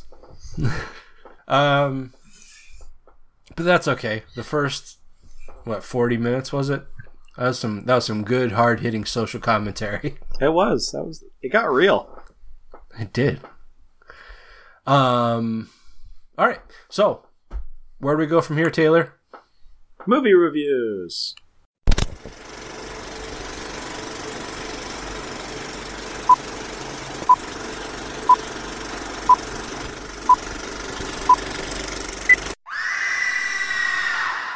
All right, guys. So this episode, we didn't have any better ideas, so we just decided that we'd talk about a theme that somehow exists. Horror movies that... These aren't even all of them. No, they're not. Which is all the more impressive. But horror movies that take place on planes. That's the theme of this episode. We could do a part 2 if we wanted. I don't want to.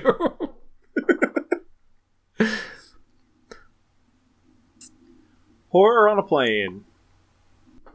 Anyway. We've got 2 movies. What do you want to start with, Taylor? Let's start with Flight of the Living Dead. What is happening to me? This virus is without a known vaccine or cure. They wanted this virus as a bioweapon There's blood everywhere. to keep soldiers fighting after they were mortally wounded. These things aren't human.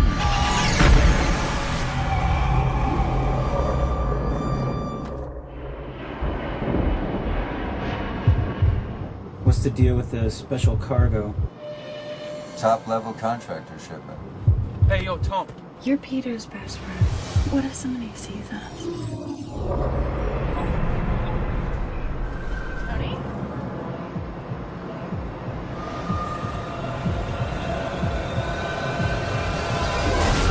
Don't scare me like that. Folks, looks like it's gonna get a little bumpy today. These things used to bother me. The weather? That we're going to be delayed getting into Paris? We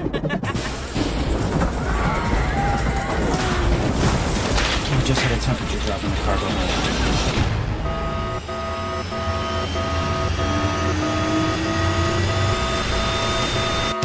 What have you brought on board? Here, open the door! Where's the doctor? They're dead! Encore 239. Right there!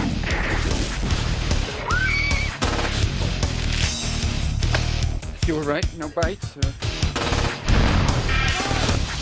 the recommendation president. Bam, hurt! We destroy Flight 239. Help me! Avoid the nuclear populated area. I have rock. Different away.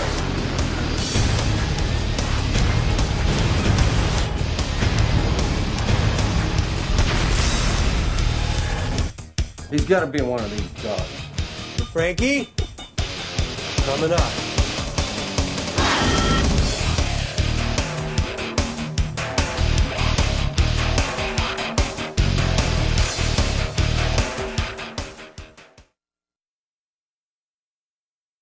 All right, so you might also know this movie as Plain Dead, which is just a terrible title. It doesn't even make any sense. It's like Flight of the Living Dead is not a great name. It's like so derivative. But Plain Dead is even It's just worse. lazy. It doesn't make any sense. Oh, they're just plain dead. And then it sometimes has the subtitle Outbreak on a Plane. Right. Samuel L. Jackson pops up and he's like, I want this motherfucking outbreak off this motherfucking plane. Yeah, I'm sure like if people knew the theme of this episode, they'd probably just assume that we'd do snakes on a plane, but surprise, surprise. That's we always keep you on your toes. We also could have done Quarantine 2. Is that on a plane? Yep. Because I didn't know that. Or didn't care to know. Unless it's 3. Might be 3. Are there 3 of those? I don't know. Probably. Anyways, Flight of the Living Dead, Outbreak on a Plane. This takes place on a plane, obviously. Go figure. Going from Los Angeles to Paris. And it's a pretty routine flight. You've got, your usual cast of characters. You've got the 2 jock douchebags and their girlfriends. You've got a nun. You've got a businessman. And just, some other odds and end people. Then you also have this group. What? You've got the most generic fucking cast of characters on this plane. It's like, in what circumstance would you get all of these people on one plane? Like, what real life scenario would have all these people on the same plane? Yeah, because on top of all those people I just said, there's also a criminal who is being transported to Paris along with his officer escort, as well as a group of scientists who have brought on board a very top secret, covert piece of science stuff. And don't forget the captain of the plane, who's on his retirement flight. It's his last go round. Yeah, he's got one more day until retirement. Right. He wrote this fucking movie on a napkin. Which, spoiler alert, is in both of these movies. And so is in this movie it's the criminal. In the next movie it's the co-pilot. What's his name? Kevin J. O'Connor. Yep. And the other one also has nuns. Right. Although the second one has way better nuns. Yes. At least towards the end. Right. Oh, by the way, this movie's from 2007, so spoilers ahead. So yeah, these scientists have brought aboard a dead body because they are testing out a new genetically engineered virus that reanimates dead cells. So they've got this dead body down in the cargo hold. It's being guarded by an armed guard who has a automatic weaponry instead of just like a handgun. Just seems unnecessary. Which of course does end up biting them in the ass. But the plane, of course... Why would you bring a gun on a plane? Well, I mean, if they knew what was going to happen was going to happen. But that's why would you fire a gun on a plane? Well, yeah, like especially like in the cargo hold where it's very small, confined spaces. Yeah. And apparently also where all the plane's electronics are. Skipping ahead a little bit there. Yeah, so of course the plane hits just the worst turbulence, and there's no way around it. There's no way to go over it or under it. So they're just like, all right, I guess we just got to hunker down and go through. And they start going through this turbulence, and of course a box falls and breaks the armed guard's leg, and the cooler or whatever it is that's holding this dead body pops open. The lady that was in it, she gets out, and she's, at first she's like human. She's says, I need help. I'm a doctor. She's like, what the fuck? And she's like, what is going on? Yeah. And the armed guard is just like, just sprays bullets in this cargo hold, and just lights her up. Lights her up, but also hits all the electronics. So everything in the airplane just goes haywire. And she resurrects as a zombie, bites him. And now it's the Flight of the Dead. And now it's the titular Flight of the Living Dead. Right. It's now there's an outbreak on the plane.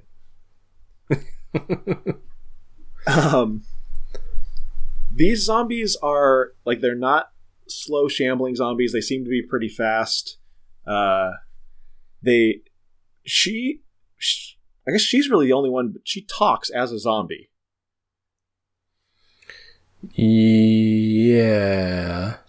But I think she's the only one, right? It's the only one I remember, yeah.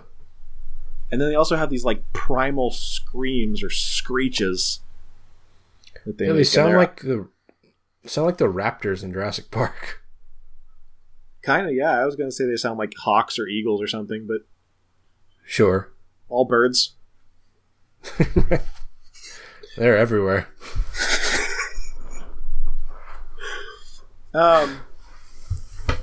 So, yeah, there's this really sketchy doctor named Leo Bennett, and he tells his other two compatriots. He's like, hey, you guys need to go down and check on our cargo, make sure everything's okay.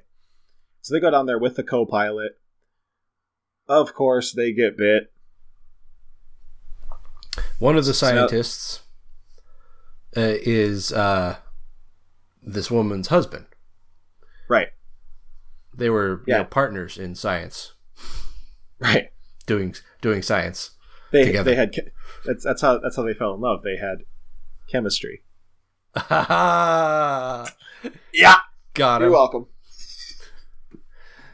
On this guy, her husband is played by Dale Midkiff, who is like a guy that you would recognize, and he's in the movie for like 10 minutes before he gets ate up. I recognize that name.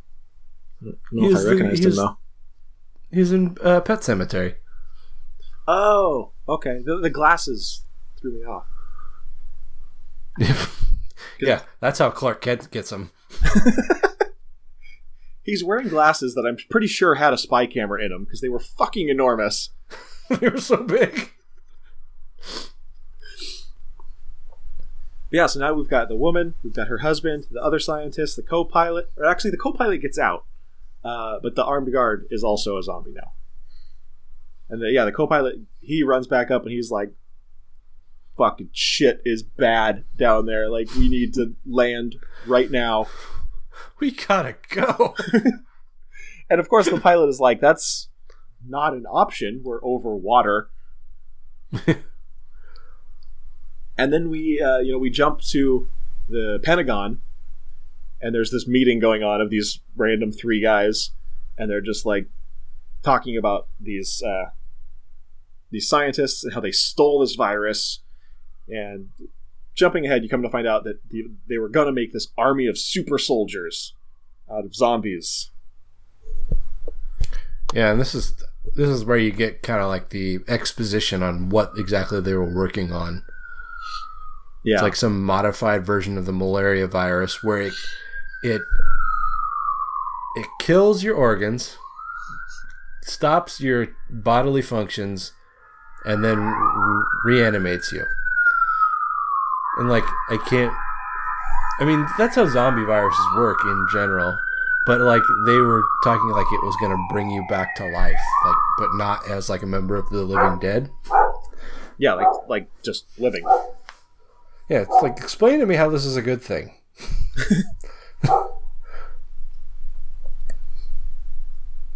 Sorry, my dog is barking. Just kick it. Just kick it. Don't kick the dog. Your daughter, come to my house and kick my dog. Okay. So yeah, shit just starts going south. The prisoner guy escapes. So now not only do we have zombies on the plane, we have this convict who hasn't been convicted. Maybe he has been convicted. I don't know.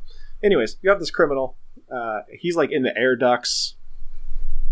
And then you come to find out there's this one guy who kind of looks like Val Kilmer. He's an air marshal. And so he's trying to chase after the criminal, and he thinks that the criminal is behind all this. He thinks that the criminal is the one killing people and not zombies. Right. Because that's totally his MO. The dude was like he was like a scam artist, and like he stole a plane. But suddenly he decides he's going to escape and just start killing people. That's totally makes sense. Yeah, the cop that had him in custody was even talking about like he's not really dangerous. He's more of just like a con artist. Right. But meanwhile, Val Kilmer guy was busy hitting on the stewardesses. He's like, Megan, like vegan. I was vegan at once. Hell of a line there, bud. And she's like, if you could just go sit down, that'd be great. Also, and then go ahead. So much of this movie takes place in these air vents inside of a plane that are bigger than ones you find in like a fucking skyscraper. Yeah, it's like Die Hard. Yeah. And it's like this is something I've carried with me for a good portion of my life. My dad has a friend who something involved with architecture. So he would like design, how the buildings were put together, but also like their HVAC systems and like how the ducting would.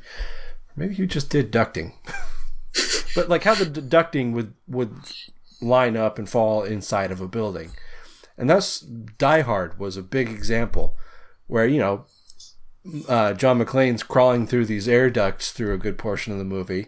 And like he says, that's total bullshit because air ducts in a skyscraper are about that big.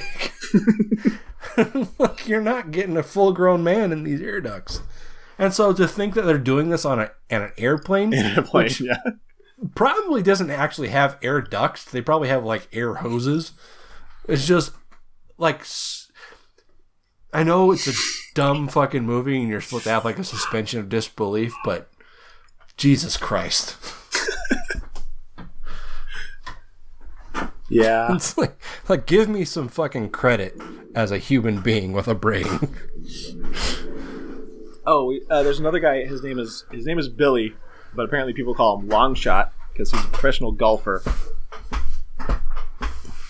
Yeah. He's taking his wife on vacation, and like she talks about the stewardess comes up and is like, "Hey, the captain would love to meet you."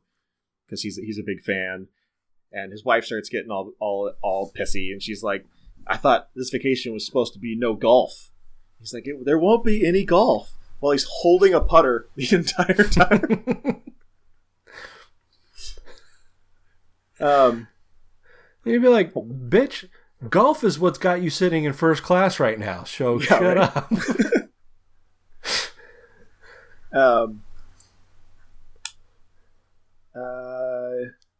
And then I guess people just start getting picked off by the zombies. There's a really cool scene where the zombies come through the floor and they start like pulling people down into the luggage compartment.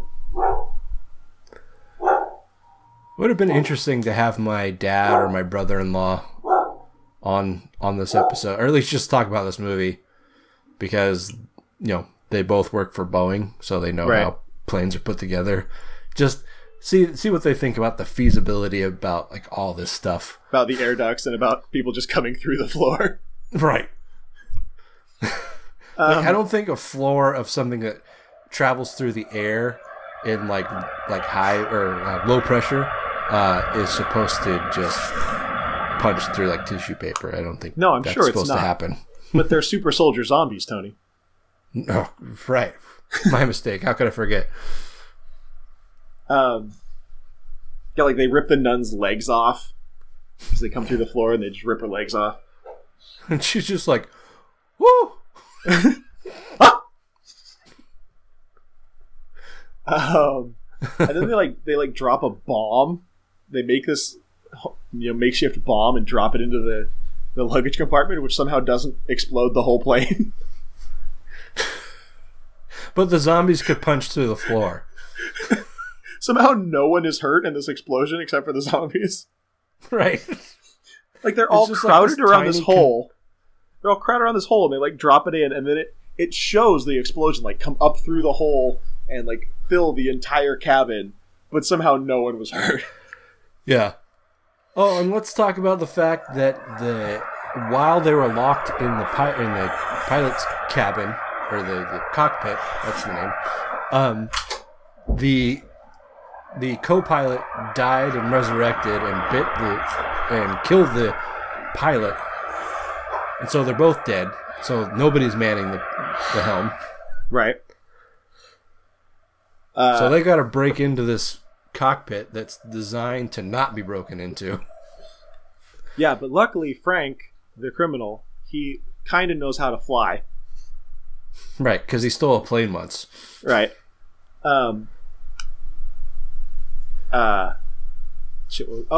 Meanwhile, the U.S. government has realized that this, weaponized virus is on this plane, so they decide they got to just nuke it. They got to shoot it out of the sky.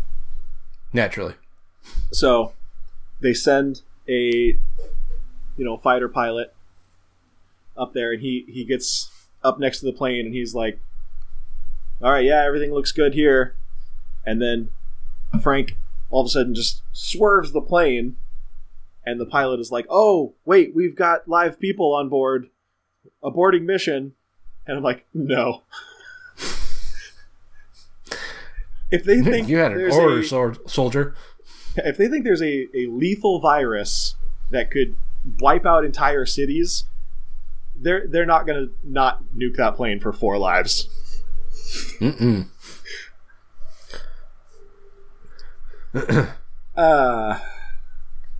Yeah.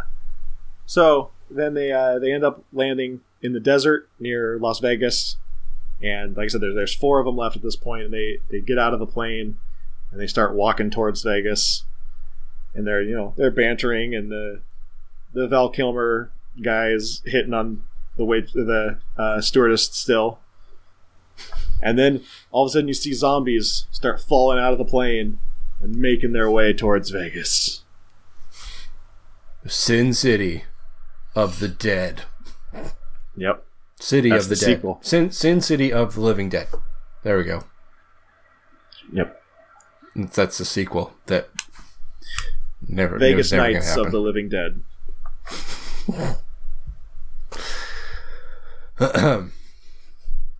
So that's a movie. So I know you hate this movie. Yeah, you've known I hate this movie for like 10 years. Yeah. When you first showed it to me. I don't hate it. like it's not great. I'm not gonna sit here and try and like rave about it, but I don't think it's terrible. It's pretty popcorn zombie movie. It's pretty by the numbers, which for a zombie movie is all I can ask.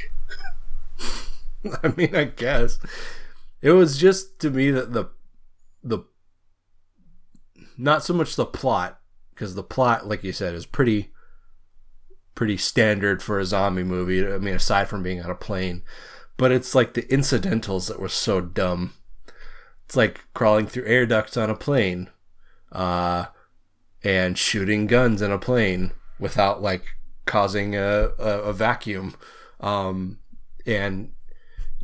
crash landing a plane, but still somehow getting out of it unscathed. The U.S. government not shooting down a plane that has a deadly virus because there might be some living people on there. Right. And like I said at the beginning, the people that were on this plane, I'm surprised that there wasn't like an orphan on there or something, or like what made me think of was Airplane. It's like the exact same kind of cast. It's like got this one made you think of Airplane. Yeah. Not the next one. No. The next one's even worse than this one.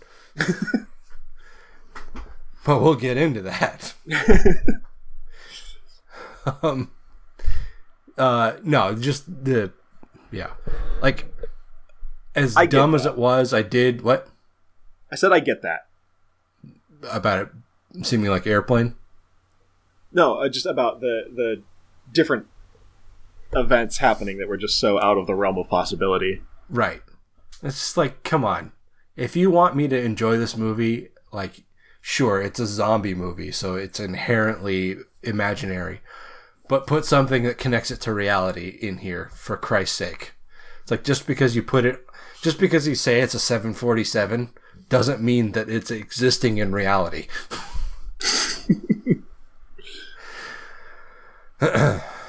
Yeah, I don't know. I like it. I think it's pretty well acted. It moves along quickly. Like I said, it's by the numbers for sure, but it's a zombie movie and it's got good gore. The effects are good, not great. Except there's way too many CGI squibs. Yeah, and just too much CGI in general. Like at the end when the head scientist, he's a zombie, and he's been dismembered from the waist down, and like he picks himself up from the plane wreckage and starts like crawling on his hands, or like walking on his hands. Yeah. It's just like, how would a zombie have any wherewithal to do that? It's not like he's experienced in doing that. It's true. It's way more logical instinct. and like it seems to me like it'd be way more logical that he would like be crawling. Yeah. Which would have been more effective because it wouldn't have looked stupid. And then, like, at the very end, the very last second, he pops up right in front of the screen and, like, shrieks. And I fucking hate it when they do that. Because it's corny as shit? Yes! Like, I was so disappointed in Doherty when he did it in Krampus. I was like, come on, man, you're better than that. Just got to get that last scare in, no matter how cheap it is, I guess. Well, yeah, because then you get people leaving the theater doing that, like, I was so scared.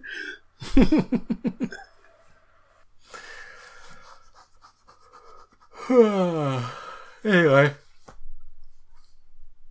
Yeah, I mean, like I said, I think it's good. It's not, like I said, I'm not going to rave about it. It's not great. It's not, on par with the greatest zombie movies of all time. Like, there's like Dawn of the Dead, and then like Return of the Living Dead, and then like Flight of the Dead. I'm sure.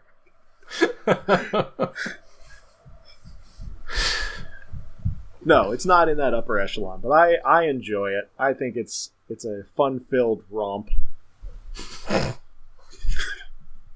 Okay. I'm going to give it a 5. I'm going to give it a 3. Okay. It's like, this is one movie that I never thought I'd have to watch again. And both times it was your fault. You're welcome. All right, next up is... And then there's this. Then there's this one, which I can't figure out if it came out last year or this year, but it doesn't really matter. It's Exorcism at 60,000 feet. Have you ever witnessed an exorcism?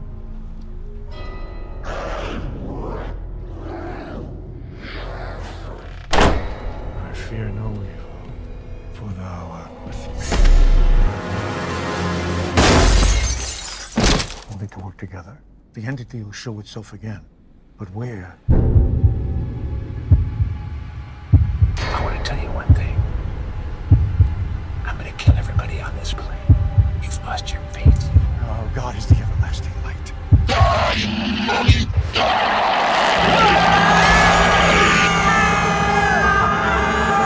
I must warn you, Hercules. I'm a trained assassin with the Pharisee. 60,000. You out of your freaking mind? No! No, that would be suicide.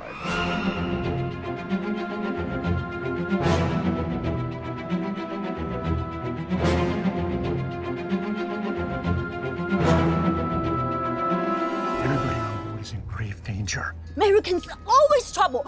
Big troublemakers. How did you like your pea souffle? Oh, I don't feel so good. I think I'm gonna throw up. Use the vomit bag. I don't have one. Oh God. Oh my God. Okay, fast.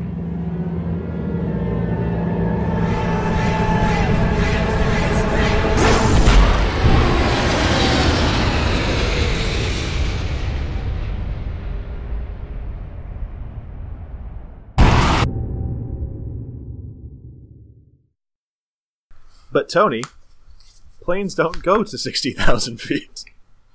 That's right, Taylor. It's about double what they actually go. So yes, Exorcism at 60,000 feet. Or 8.28 kilometers, if you're nasty. So I saw somebody on IMDb who was like, this is a great remake. And I'm like... Of what? Of the William Shatner thing on Twilight Zone. That's what they thought. I don't think they've seen that. I don't think they've seen this.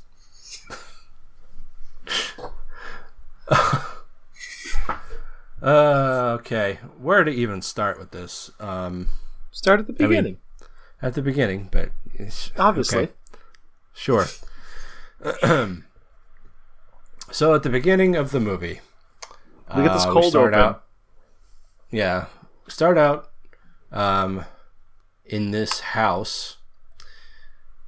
You've got a guy who is clearly possessed, just hanging out on the stairs, holding a hammer, right?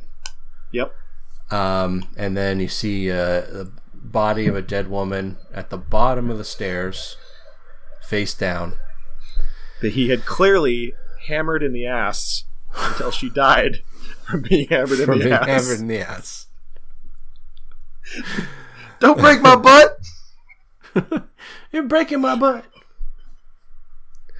Will that ever not be funny? Nope.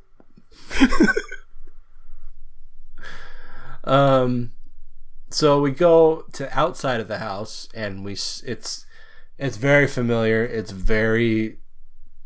like a direct rip off of The Exorcist. It's the outside of a brownstone. You've got the mist floating by, and you see a man in all black with a black hat stand in front of the house, and you've got this deliberately ripped off version of Tubular Bells playing. Very similar, but definitely different. Yeah, for legal purposes. Yeah. He goes into the house, and I don't know, he keeps holding up his Bible. Like he'll do like the Lord, like the beginning of the Lord's Prayer, and hold up the Bible, and then like possessed people just stop moving. Does he just hold it like this? Yeah, it's just like how Trump was holding it in front of the church today. That's fucking disgusting. They dispersed the protests in front of the White House so he could walk to that church with tear gas. Anyway, so he walks up the stairs and into, it seemed like it was like the attic. Was it not a bedroom? I thought it was a bedroom. Maybe it was. I don't know. It's hard to tell. It wasn't furnished very well, so it's hard to tell what kind of room it was. It doesn't really matter. He walks in, and there sits Bill Moseley in classic Vietnam vet attire. You know what happened to me? Viet goddamn Nam is what happened to me. Get me a beer, bitch. He looks like Charlie in that one episode of Always Sunny. Right. Yeah, I mean, he's sitting there, like I said, it's like super generic looking. He's got like a vest and a bandana on, and he's all grizzled. He's got a great big bushy beard. Great big bushy beard. He's doing his creepy possessed guy thing. It's like, oh, hello, Father. So good of you to join us. That kind of stuff or whatever. With like the heavy reverb on his voice. Yeah. And so he's just sitting there talking shit, as demons are wont to do. As demons do. Yeah. And so the father, this is Father Romero. Get it? Yeah.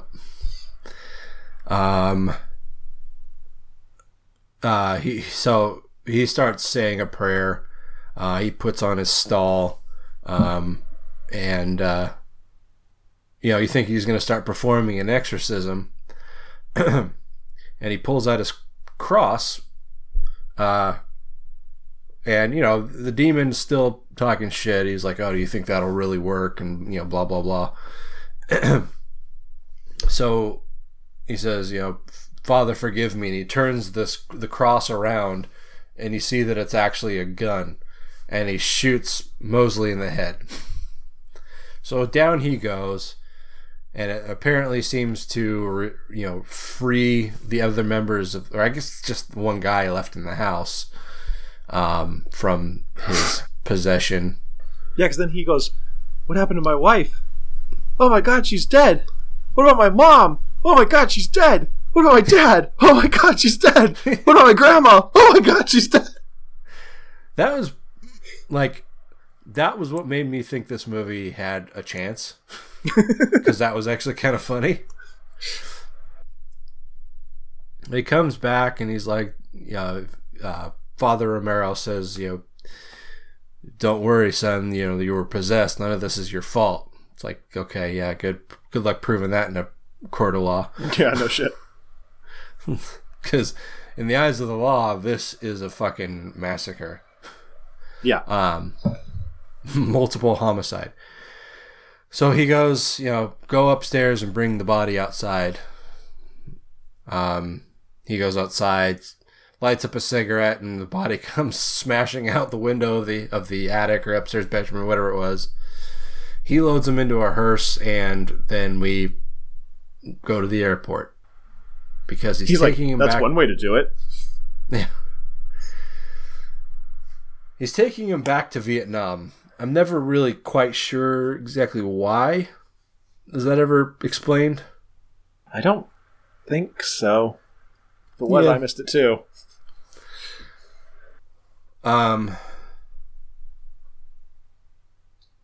So he gets on the plane, and we've got this cast of characters, and some familiar faces.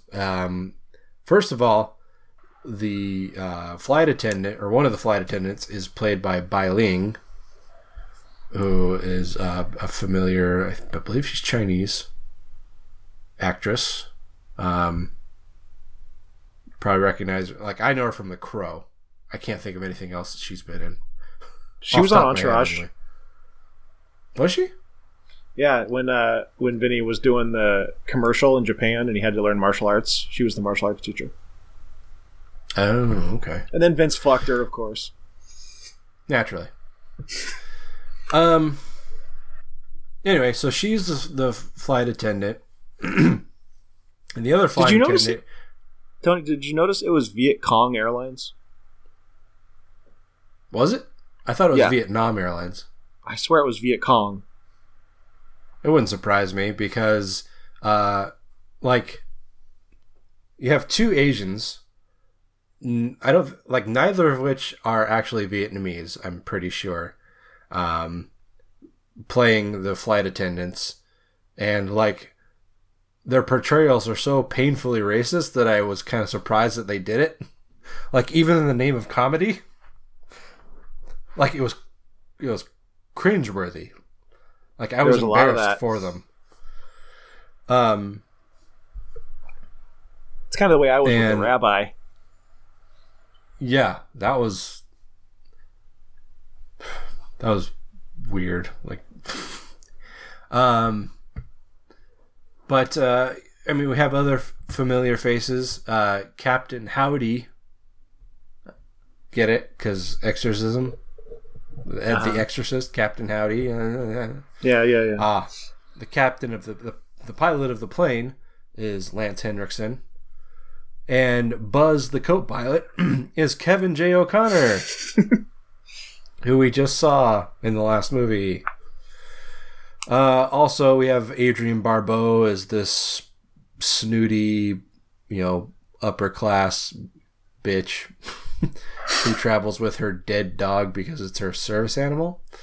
Kelly Maroney comes on with her full-grown little person's son.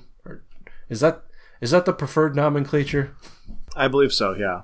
Okay. And they play it straight. The only joke is that he's a man playing a child. Yeah. They don't make a point of it in the movie. Earrings up and down his ears and eyebrow piercings. And a 5 o'clock shadow. Yeah. And he has Tourette's, so he sits around swearing the entire movie. Yeah. Which is not how Tourette's works. Nope. Sure doesn't. But we as the audience don't need to know that. And then you had Johnny Williams, who played Johnny Roastbeef in Goodfellas. But for the most part, you got a lot of familiar horror faces in this, and a lot of them are just why are you here? Yeah, slumming it. It's like, are things tight? Do you need some money? Do you need help? Like, I saw the cast and I was like, oh, this should be good. Yeah, man, we gotta take him for a ride. Not a good one. Anyway, so you've got these people get on the plane. We got this couple. It's this kind of preppy guy and his wife, who's like this crusty vegan hippie. And I don't know. I don't even want to explain the characters because who they are is like almost entirely irrelevant. You've got like a big bodybuilder for some reason, and a rabbi, and 2 nuns. Did I get all the important ones? People just like show up. You're like, wait, where was this guy for the rest of the movie? All of a sudden, he's just there, and then he dies. And you're like, who was that? There's the guy from New York, the big fat guy, and the like shaman guy that sat next to him. Oh yeah. And the shaman guy, he asks for a hot water because he's like, I brought my own tea, and the guy's like, hey, is that a little smoky? And the shaman guy, he says, no, it's marijuana tea. I'm like, so yes. And he's like, do you want some? And the guy's like, no. And then steals some and goes in the bathroom and smokes it. I'm like, why didn't you just take the tea when he offered? He offered it to you. Yeah, it'll still get you high.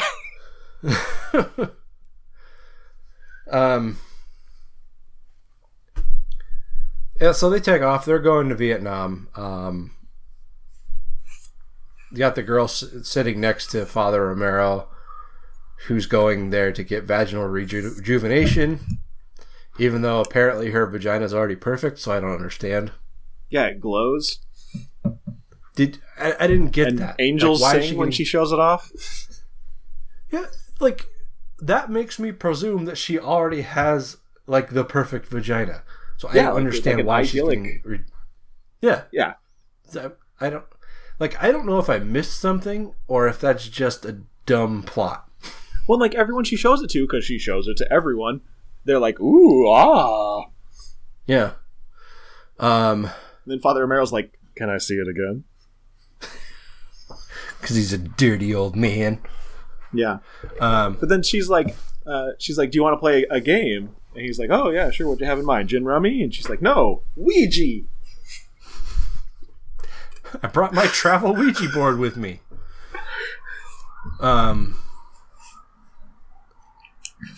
Okay, so they take off and they're flying along, and then Bill Moseley resurrects.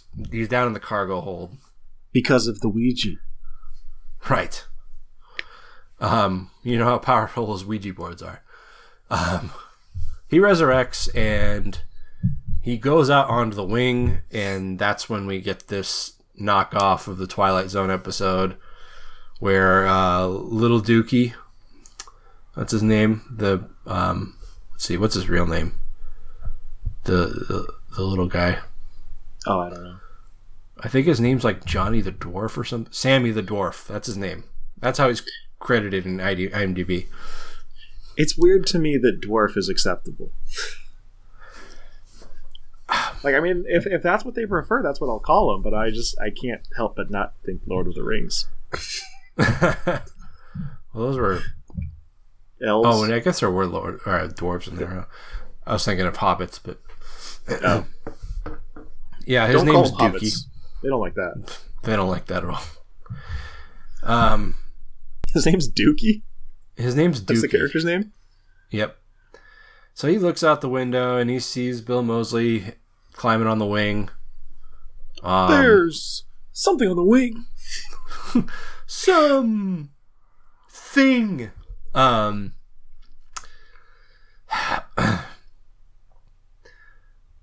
So the spirit or the demon who transfers bodies in the form of like this green mist, comes in through the window and possesses Dookie, who just goes into like a swearing fit, but everybody's like, oh, he's just got Tourette's, no big deal.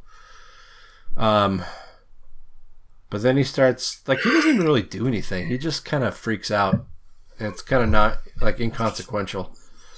And then, I don't know, the whole movie just kind of turns into into mush. Like, he starts possessing people, and it's very clear that people were just ad-libbing, but, you know, unless you have, like, either a lot of acting experience, like years and years of acting experience, or improv experience, don't improv. Because it was clear that a lot of people in this didn't know how to improv. Most noticeably is Bai Ling, which was weird because you'd think an actress that's been in the game as long as she would have a better delivery, I guess.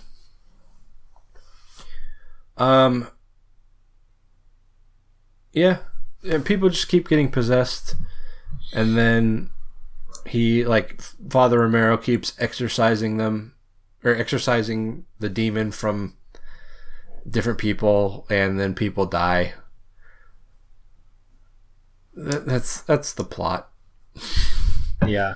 Am I missing anything important? Important? No. Relevant. Yeah, no, it's just a bunch of spot gags throughout the middle of the movie. Yep. I mean, the movie's set up like a bad joke. Like, must be 8 o'clock. Fuck. You know, a priest, a rabbi, a bodybuilder, and two nuns walk into an airplane. Yeah, and that's exactly what it was. Like, even in the description on Amazon, the description of it starts out with a priest and a rabbi get on a plane. It's like, okay, see where this is going. Yeah, it's just a bunch of like spot gags and like you know, like gross out humor. Yeah, there's like a lot of dick and fart jokes. People shitting their pants, people throwing up. A lot of recycled jokes that were made like in old possession movies, like Repossessed or Scary Movie. You know, the things that we've seen a million times already that were like spoofs on The Exorcist. They do them again in this, thinking that they're going to get the same laugh that those movies did. Right. And it just doesn't work. And just a lot of like this movie, cliches, a lot of like jokes based on stereotypes. Yeah. Which, you know, I don't know if it's just that the social climate right now, I'm a little more sensitive to that, but it just wasn't funny. Yeah, I agree. And it's just dumb. It tried so hard to be funny, and it wasn't at all. It was, and when it was like really like trying hard for like this fucking stupid frat guy humor, it was just like tacky and offensive. Yeah. I don't know. Maybe if I were drunk, I would have thought differently of this movie. But like, I was itching to turn this off. I could not make it through it in one watch. Really? I actually stopped twice. Because you just didn't want to watch it anymore? Yeah. Like, I at one point I paused it to go do something else. Go to the bathroom or get a sandwich or something. And I just didn't go back to it for like a couple hours. Yeah. I was sitting there watching it. I watched it earlier today. And when I got Or it's like, I watched it when I got off of work, so I was like tired.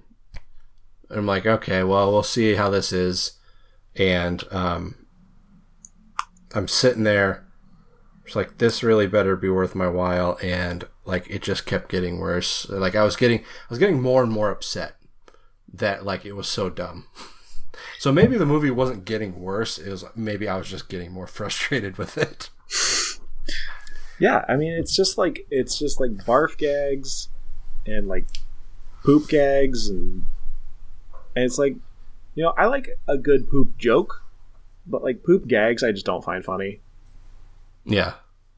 Or like, you know, somebody getting barfed on for 30 seconds straight. It's just like, it's yeah, stupid. It's like, I think it was Scary Movie 2. That was the one with the haunted house, right? I don't know, because there was also a haunted house. Yeah, I didn't even bother with that one. But I remember because it was Natasha Lyonne and James Woods was the priest. Ugh. Well, this was before what we know now. But it was funny because like he's standing there trying to like, you know, do the exorcism rites, and she just keeps throwing up on him.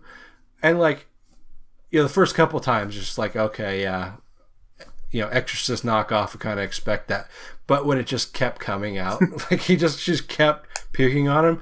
It's like it was funny first, and then it wasn't funny, and then it came back around to being funny again, kind of like Family Guy.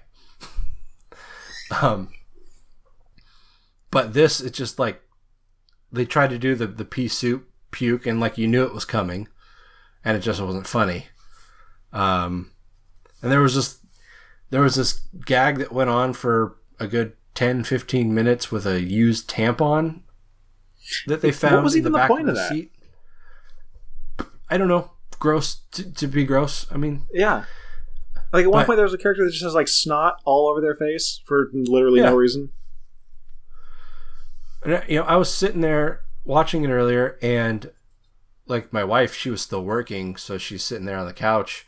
But she looks over at me, and she's just like, "This must be really bad because you look miserable." Like, you have no idea how badly I want to turn this off. Like, I got to a point where I'm like, please God, let this be almost over. And I looked, and it was halfway over. I think that was about the first time that I stopped. It was about halfway. I mean,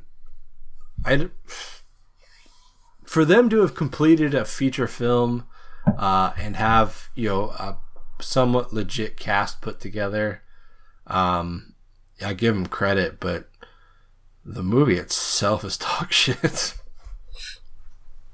Yeah, there's like, if I'm going to give it a positive, I will say that some of the effects are pretty good. Again, good, not great. But anytime they did anything with CGI, it was terrible. Like at one point, they superimposed Bill Moseley's face on a baby. Oh my God. I seriously went like this. Like, the face keeps moving around, even though that baby's head is not moving. Yeah. He's even wearing that fucking American flag bandana. Yeah. Like, the first time that he shows up on the plane when he's out on the wing, he's got, like, fatigue, like, war paint on. Yeah. But it was so dark the first time I was like, is he in blackface?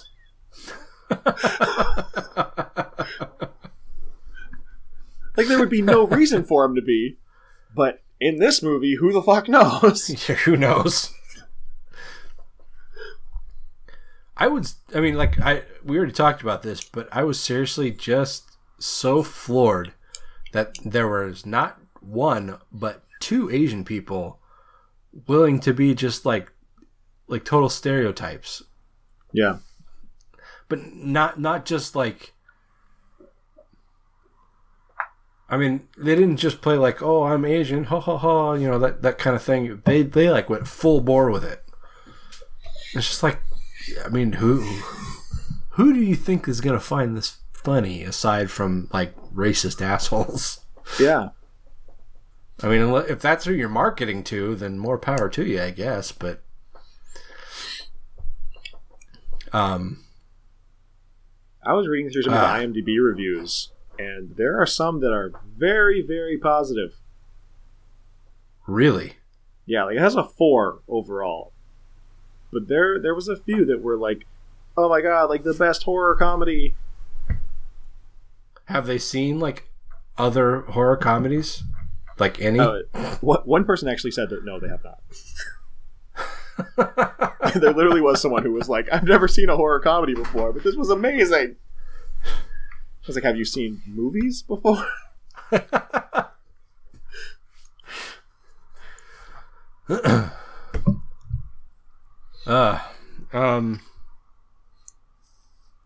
Yeah, I don't know. One of the best second-class Hollywood.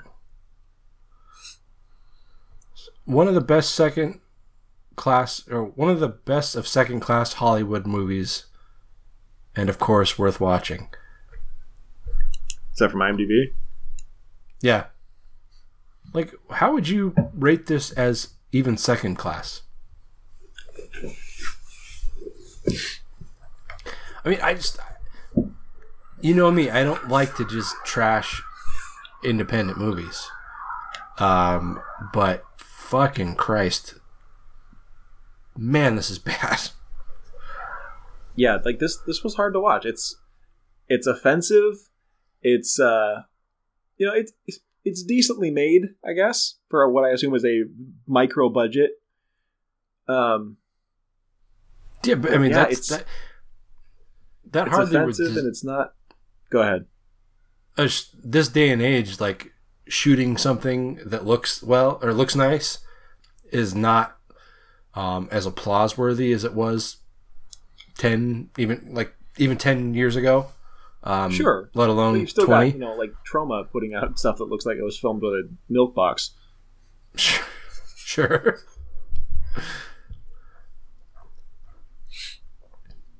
I don't know. I didn't find the jokes funny. And people who listen to this show, they know we're stupid. Like, we like sophomoric humor. We like fart jokes. We like dick jokes. But this is just, they have to be jokes. There's got to be some purpose to it. And this is just beat after beat of just dumb joke and offensive joke and bad stereotypes and yeah. You can't have somebody just say, I shit my pants, and think it's going to be funny. Like, there's got to be some delivery to it. Yeah. Apparently there's a post-credit scene. Did you stick around for that? Fuck no. Yeah. I turned it off when the credits started rolling, and like they're doing kind of like, we talked about Airplane. This was very Zucker Brothers because they're doing like scenes for each character as they're rolling the credits. Yeah. But I turned it off, and my wife is like, "Is it over, or are you just turning it off?" I'm like, "I'm done with it." I'm over it. What is the post-credit scene? Something involving the co-pilot. It doesn't say exactly what, but oh, who cares? Anyway, I don't really have anything else to say. I don't know. Like you were saying, in today's social climate, just this movie just does not fit in the zeitgeist, in my opinion. It's there's one thing to make jokes about stereotypes, but these are just over the top. You've got this rabbi who talks like Woody Allen and does nothing but talk about latkes and brisses and and it's just it's just not good. I will say, there's a lesbian. The horror parts of it were pretty good. Like, there's a part where somebody gets on fire, and that's pretty good.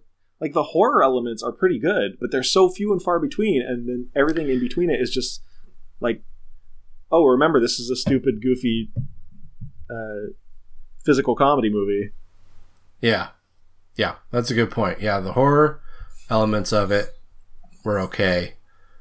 But it's for a lot of the movie, it's really hard to separate those out from the shitty comedy going on. Yeah. And it's just like, I mean, you know me. I'm a sucker for horror comedies. They're like my go-to. And this, like, for me to not like a horror comedy this much, that's saying something. Yeah. But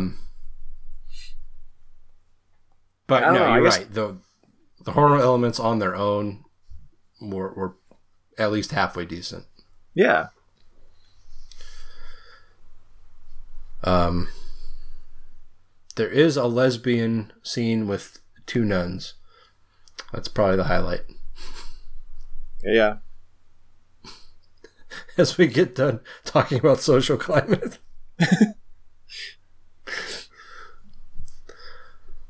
But, in a movie of sophomore humor, you take what you get.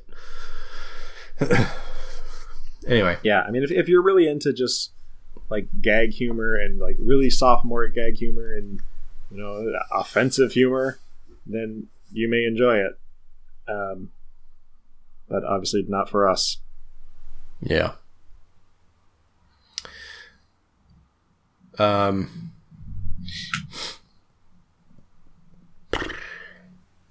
it was like the horror and comedy didn't weave well. It was just like, here's a really good horror spot, and then now we're just going to make a really dumb joke about Asians or something. Yeah. You just like undid all that goodwill that you had. I didn't understand the point. Anyway.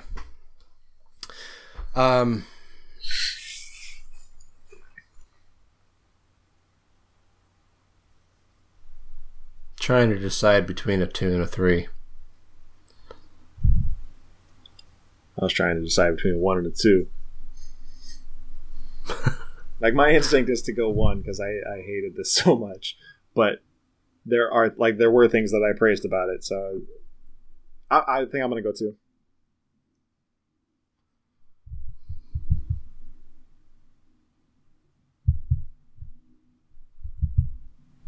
Yeah.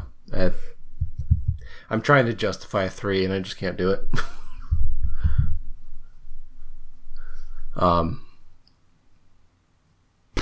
Anyway. Let's see. Flight of the Living Dead is free on Vudu with ads. Like, good news, bad news. Like, bad news is that they put the ads in terrible places. Yeah. Like, there are parts in movies where there's like a natural break, but that's not where they put them. Yeah. Good news is there's only one ad per break. So, right. Exorcism at 60,000 feet is you have to pay for it. So, it's just. I mean, you don't have to take our word for it, but I really recommend that you do. So, anyway, all right, that's gonna wrap things up for this episode, guys. I think it's gonna be a longer one, probably about 2.5 hours ish. Yeah. But, yep, deal with it. We'll be back in a couple of weeks with a brand new episode. Probably still going to be remote. Yeah, what we have on the docket, I don't know if that's going to work. So, yeah. Should we even bother saying what it is right now? No, let's just call it TBD. Okay. Well, in 2 weeks, we'll be talking about movies. Something. So, listen up for that, guys. In the meantime, Taylor, where can people find us? They can rate, review, and subscribe on, Google Podcasts, Apple Podcasts, Pocket Casts, Podcast Addict, etc., etc. If you leave us a rating and then send us an email and show some proof, Tony will send you a free magnet. You can follow us on Facebook, Instagram, and YouTube as Grave Plot Podcast, or on Twitter as Grave_Plot. And of course, if you like what we do and would like to support the show, you can head over to patreon.com/GravePlotPodcast. Yeah, and we did last month. May was Cystic Fibrosis Awareness Month. I think this month, in light of the social environment, I think if you make a donation to any kind of social justice fund, NAACP or ACLU or anything of the like, to support Minnesota what's Freedom going on Fund right now. Yes. Or I think there's actually even a direct fund for George Floyd's family. There was a GoFundMe. Yeah. I don't know if it's still up, but... Okay. Well, there are plenty of avenues to explore. So if you make any kind of contribution or just do a good thing in your community, then I'll send you a magnet for that as well. So, yep. Free stuff, guys. Free stuff. All you got to do is be nice to somebody. Yeah, just like do something good for the world and you get something for free. It's not like a big, super impressive thing, but that really shouldn't be what drives you to do something good. Yeah. It's just like a small incentive. Anyway, we'll talk to you again in a couple weeks, guys. Until then, I'm Skeletoni. I'm Taylor of Terror. This has been the Grave Plot Podcast, where we're all a little dead inside. All my bags up.